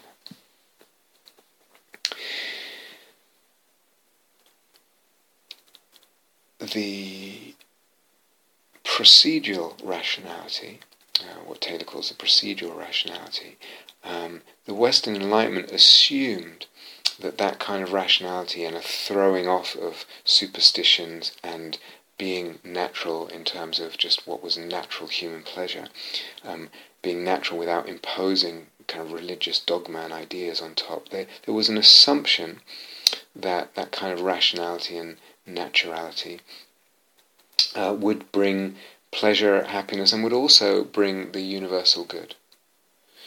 And obviously there's some truth to that, definitely. A lot of moral progress came from the Western Enlightenment.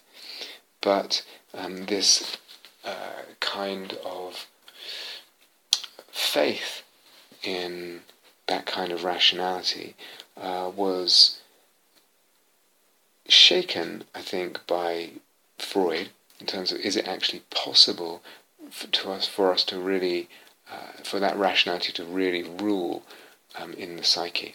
And the psyche full of other horrors and repressions and kind of bestial, uncivilized impulses and movements and realities abiding in the id. So that started to question things a little bit. But by the time the World War I was finished, the First World War was finished, absolute carnage and devastation and incredible loss of life there.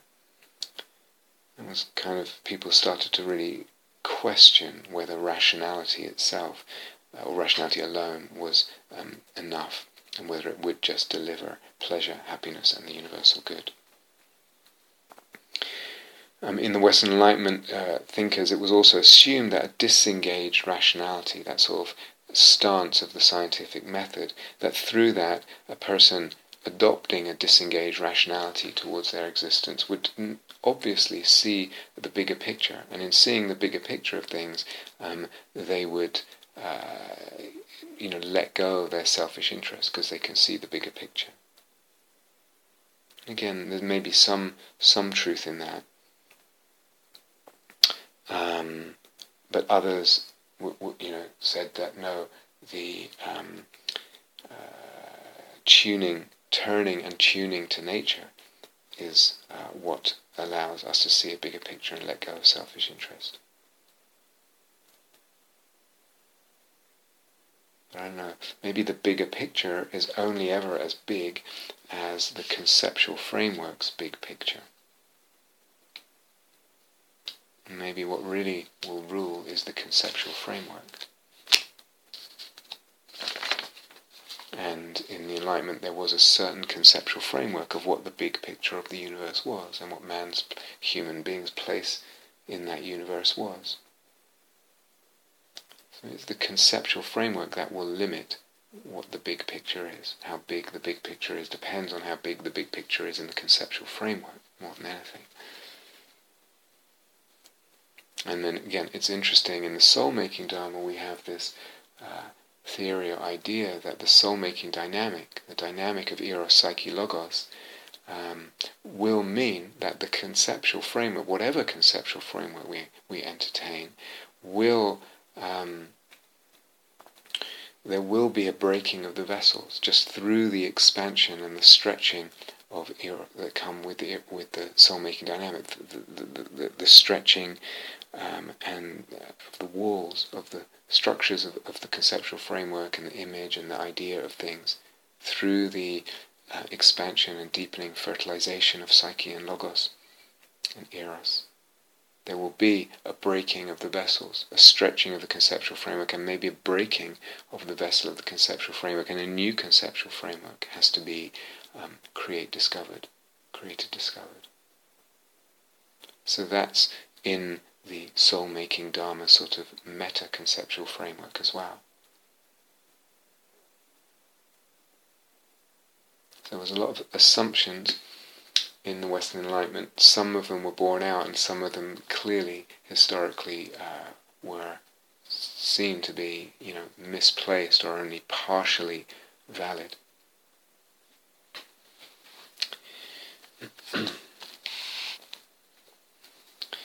So, for Immanuel Kant and others, human rationality was God-made, God-given and God-made, and was also, as I said, in the image of God. I think that's what Maimonides took that to mean. But for Kant it certainly was.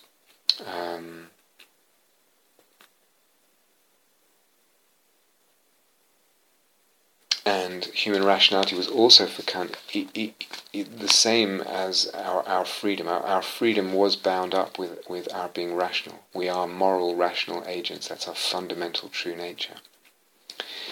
With Hegel, came a little later, human thought and art and religious explorations and expansions of religions, human endeavor in all that is just an expression, a movement of expression of a larger progress or movement of what could be translated as reason, what often is translated as reason. And that's a divine thing. So whether we take the Kantian view, human rationality is God-made. It's part of what it means to be made in the image of God, or the sort of bigger Hegelian view that human thought, human rationality, human art, human religion are expressions of a larger movement of kind of cosmic reason developing itself, growing, expressing itself, and that is a kind of divinity.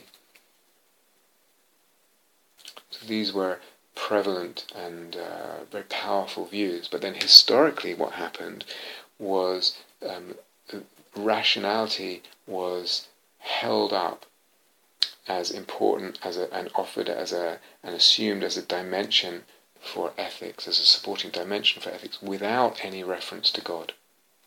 So the God bit got jettisoned, got cut off. Similarly, the notion of hierarchical order became an interconnected, or was dismissed and replaced with an interconnected horizontal order that was designed by God, and then eventually just a horizontal order without any reference to God. There's a movement through history.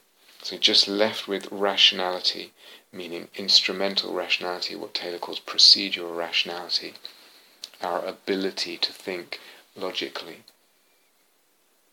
Jean-Jacques Rousseau said, rationality which knows no principle will not raise me above the beasts.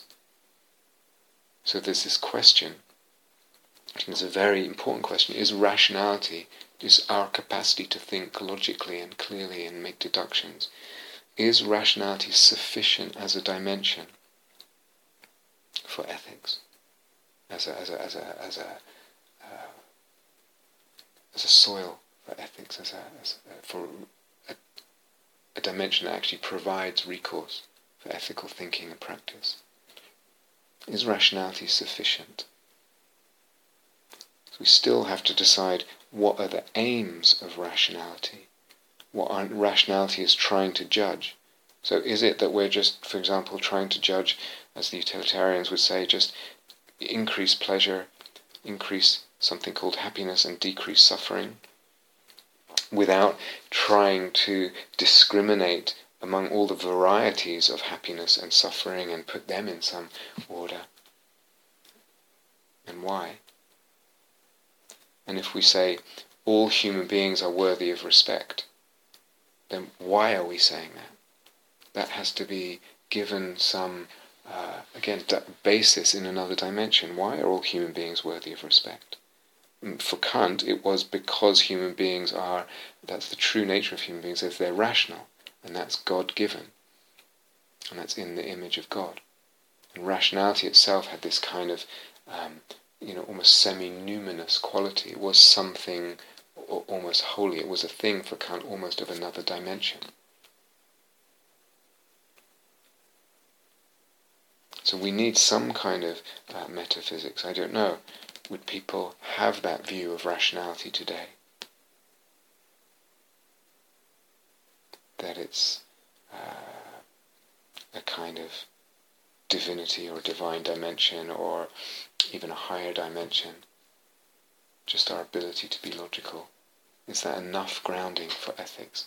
Do we need, does ethics need a kind of a better or a more sophisticated or a more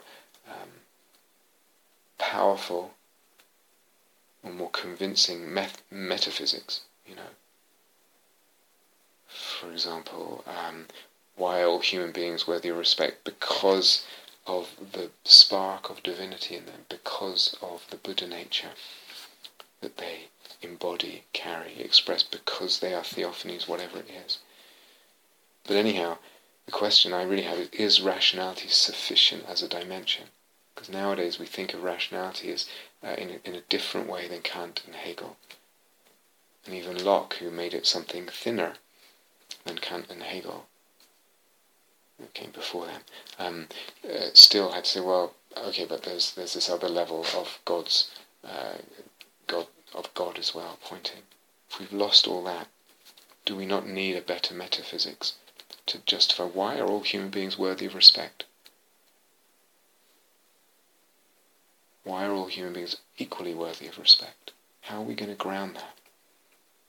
So again, as I said in the Sila and Soul Talks, someone like Richard Rorty will try not to have dimensions. Very hard, they're absolutely ruled out, flatly and explicitly. There's no recourse to any other level of explanation or meaning or dimension or anything like that. But he ends up kind of talking in circles or betraying himself, because his writing slips and he betrays himself in that. It's impossible not to. So we still, I wonder, is rationality sufficient? I'm not sure. We still need some kind of metaphysics, even if it's a metaphysics of the numinosity of rationality, somehow. But then that implies a dimensionality that perhaps even suggests another dimension,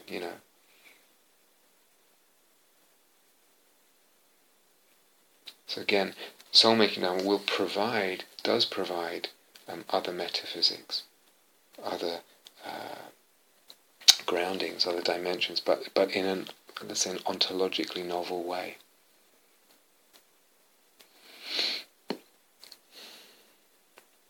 Okay, so we had voluntarism, we had cosmic order, we had rationality, and the other one was just the view that we ground ethics just in the simple idea of reducing suffering and increasing pleasure and something called happiness. Reducing suffering. And so that's a very, that sounds very Buddhist. These other ideas sound much of certainly voluntarism, Burmism, what the Buddha said, is still, active for some people, but but cosmic order and rationality, not really. But a lot of Buddhists that's the most important thing. That's what guides ethics. That's where we're grounding ethics, just in a fundamental principle of reducing suffering. So let's look at this one. Again, there were some assumptions here. Adam Smith, regarded as the father of modern economics, but was the father of capitalist economics, he and others assumed a potential harmony of interests. If everyone just pursues, if everyone just simply tries to increase their happiness, increase their pleasure, then society and economy will structure itself in a mutually beneficial way, because there's a potential harmony of interest between human beings. So, I don't know if everyone agrees with that. There's, again, certain ways it could be true. I'm not sure what Karl Marx would think. And there's ways we can see, that really doesn't work. It's not true. Sociologically speaking, economically speaking, politically speaking. But in terms of ethics as well, what about antinomies? Which are defined as exactly not a harmony of interest, but a conflict of ethical poles, conflict between values. That's within a person or between two people or groups or whatever it is. And what about hierarchical comparisons? Even more important. There's this complete flattening with this kind of view of any kind of means to evaluate or create or discover or create a sense of hierarchy and hierarchical comparison between different kinds of suffering, different kinds of pleasure, different kinds of happiness. So,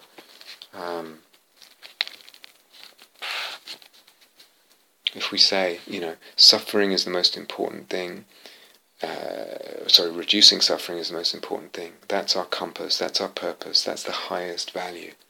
That's all we need to think about in terms of ethics. So a lot of Buddhists would, if you push them, they would say something like that. And I say, well, why? Why is reducing suffering the highest value? Why is that the compass, the purpose, the most important thing? Because as it was pointed out in the last talk and previously in the Sila and Soul talks, it depends on the view of suffering, which depends on ontologies and all kinds of things. So, for example, if I'm a staunch materialist, then actually it's hard for me to justify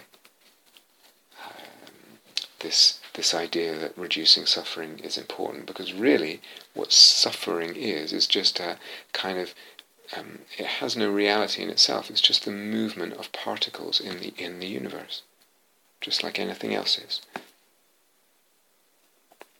So again, reducing suffering, making that the highest value, or increasing pleasure, increasing happiness, I have to base that in something else, in another level of ontology, another dimension. I have to justify it somehow. It also doesn't really help. Reducing suffering, it seems, okay, that's simple. It's really simple. That's my compass in life. That's what I do as a Buddhist, perhaps, or whatever. That's how I decide things. But it often won't help very much at all in deciding what to do in a situation. If I do this much suffering will follow. If I do that much suffering will follow. But actually we need an infinite kind of arithmetic. Who the hell is going to know the full consequences as they play out in the web of existence? And this affects that, and that condition affects that condition, and this incoming condition affects how that condition progresses or not, or what it affects. There's an infinite arithmetic required to then discern which action in many, many cases. And I think even more importantly, what about this question of hierarchy of suffering? There's certainly this infinite calculation that's needed, that's kind of impossible. But what about this hierarchy of suffering? We still need to acknowledge a hierarchy, even if it's just individually determined. It's this person's hierarchy. This suffering feels worse to bear. This suffering has not so much impact as that kind of suffering. Even if it's individually determined, we still need to acknowledge that there is a hierarchy and somehow have a way of sorting through the various kinds of suffering. What about the sufferings of meaninglessness? What about the suffering of a lack of soulfulness in life, of soullessness? What about the suffering of having a sense that I'm not really doing my duty? I have no idea what my duty is, or I do know what it is and I'm just not doing it. How does that measure up in the hierarchy with physical pain as suffering, or with dying early and having a relatively short life, or not being able to go on holiday? How do we demarcate, delineate, measure? There is hierarchy, even if it's personal. So I think this one we really need to think a little harder if that's what we say. It's just about reducing suffering. Jeremy Bentham, who promoted utilitarianism, this idea. It's just about maximizing happiness, pleasure, minimizing unpleasant. So that kind of idea, and it can be certain interpretations of Buddha Dharma. It's just about reducing suffering. It's just very, very simple like that. That's the kind of view that's held, and the answer that will be given, whether it's just the self-suffering or self and others in a kind of more Mahayana, supposedly Mahayana kind of view. So the interpretations of what reducing suffering means and what the motivations are, involved in reducing suffering, reducing the unpleasant. As this is what human beings want: just reduce the unpleasant Vedana, reduce suffering, increase the pleasant Vedana. This is a kind of small, flat psychology. It won't do, it's too poor. And the idea that we can kind of successfully compute that the kind of massive, successfully compute that kind of total suffering from one choice and total suffering from another choice. Sort of massive, impossible project of one-dimensional arithmetic. It just doesn't really stand up. So with the Western Enlightenment, there was a very strong current within it, utility only, meaning people have basic natural desire. It's normal, natural desire for people to desire, pleasant pleasure and happiness and the absence of pain. And then any conception of the order of things is completely irrelevant. Only the consequences in terms of pleasure and pain. That's what was important. There was almost not a slogan, but something like that: utility only. Nothing about cosmic order or anything like that. Just the consequences in terms of pleasure and pain. How can we maximize pleasure and something called happiness? How can we minimize pain and unpleasant? Actually, that whole philosophy and that whole ethical philosophy is really an attempt at a non-dimensionalizing. There's no dimensionality there. Okay. So I'm not even sure whether I should have included it, but it's actually a non-dimensionalizing. I'm including it because a lot of people think that way. But the very sense we have of a hierarchy of sufferings, even if it's individual, if mine isn't the same as yours, the sense we have of a hierarchy of sufferings implies, it suggests, it hints, it points at some kind of dimensionality. Some kind of ordering of values. And utilitarianism completely ignores that. Completely ignores any possible relative hierarchizing of values. And if things are in a hierarchy, it's because they're rooted in they somehow correspond to a dimensionality.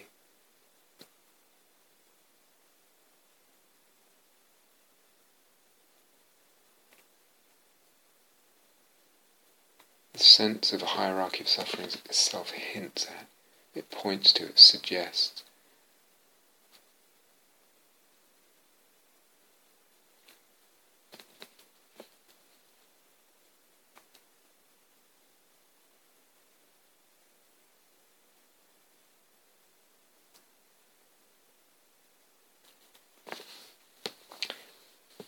You know, you may have heard a teaching in the Buddha Dharma. It's, I think, fairly common. You realize you're falling. You're falling without a parachute through space. Oh my goodness! Massive dukkha, falling. Then at some point you notice there's no ground. There's no ground. I'm just falling, but there's no ground. Therefore, there's no problem because I'm not going to smash into something and die. So falling, but there's no ground. And often that's given as a teaching, sometimes it's, I think, given as a teaching on emptiness or groundlessness, but actually when you go into what's being taught there, it's more a teaching about impermanence. But either way, that doesn't matter. What I want to get to is something else here. What if the meaning, the highest meaning in life, was to recognize that there is no ground, so there is no problem, so there's no suffering. And maybe, if you want, you can add that to help and show others that, so they realize there's no problem. If that's the highest meaning in life, to recognize that there's no ground, so there's no problem, therefore there's no suffering for yourself, and then to show others, to help others see there's no ground, so no problem, so no suffering. How does that sit with you? So just imagine that. It's just people falling through space, really afraid, then realizing there's no ground, and then explaining that to each other. So eventually, everyone is just falling through space, and not without, without a sense of problem, without dukkha. And just linger with that as the highest meaning of life, moving towards that vision.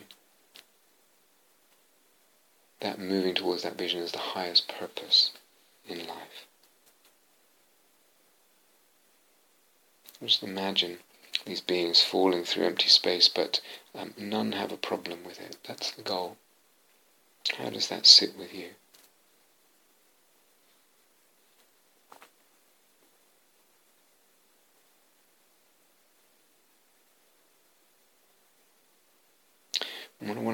What I want to say here is if you feel called to defend this view of the meaning of life, the meaningfulness of life, as reducing suffering and helping others to reduce their suffering, look closer. Just look closer.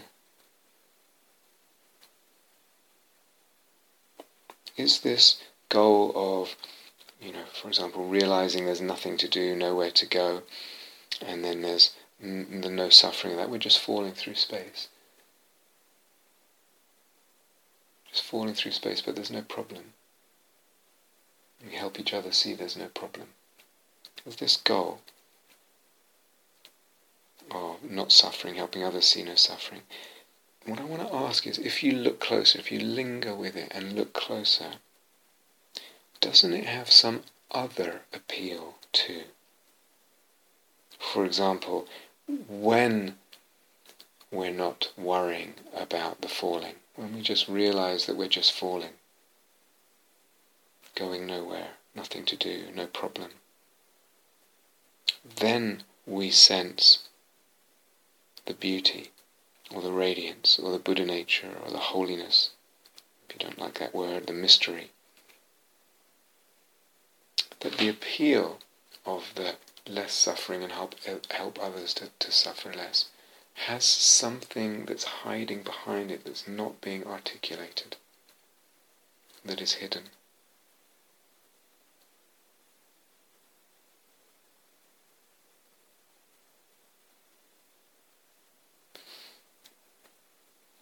So you might have to stay with that a little longer.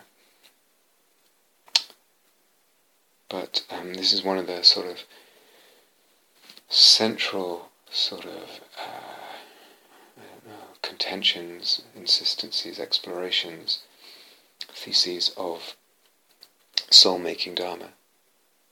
There's something often unexpressed, unarticulated, hiding behind the view we have, the conceptual framework we have of Buddha Dharma, for example, the way we explain it to ourselves and to others, that's not quite fully illuminated, or fully even self-honest, let's say. And Soulmaking Dharma tries to expose that and point out there's something hiding behind it, there's something that's not being articulated here, usually. Or at least that it needs another level. It needs something more than the ending of suffering, even if that's the ending of suffering for all beings. So this is one of the areas where Soulmaking Dharma comes in and tries to open things out, give more of what might be needed, offer more of what might be needed.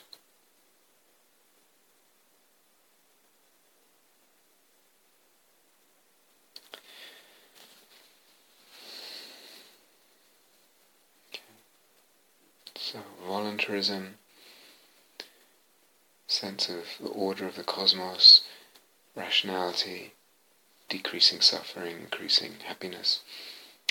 These are some of the ideas, some of the ways, the sort of dimensionality or rooting of ethics has been offered, and the varieties of them through history, and again just using them as a sort of framework really to understand something, open something up, see what soul-making Dharma and practice can offer into this question of ethical philosophy and practice, and the dimensionality that's needed there, dimensionality that we need to ground and root our ethics.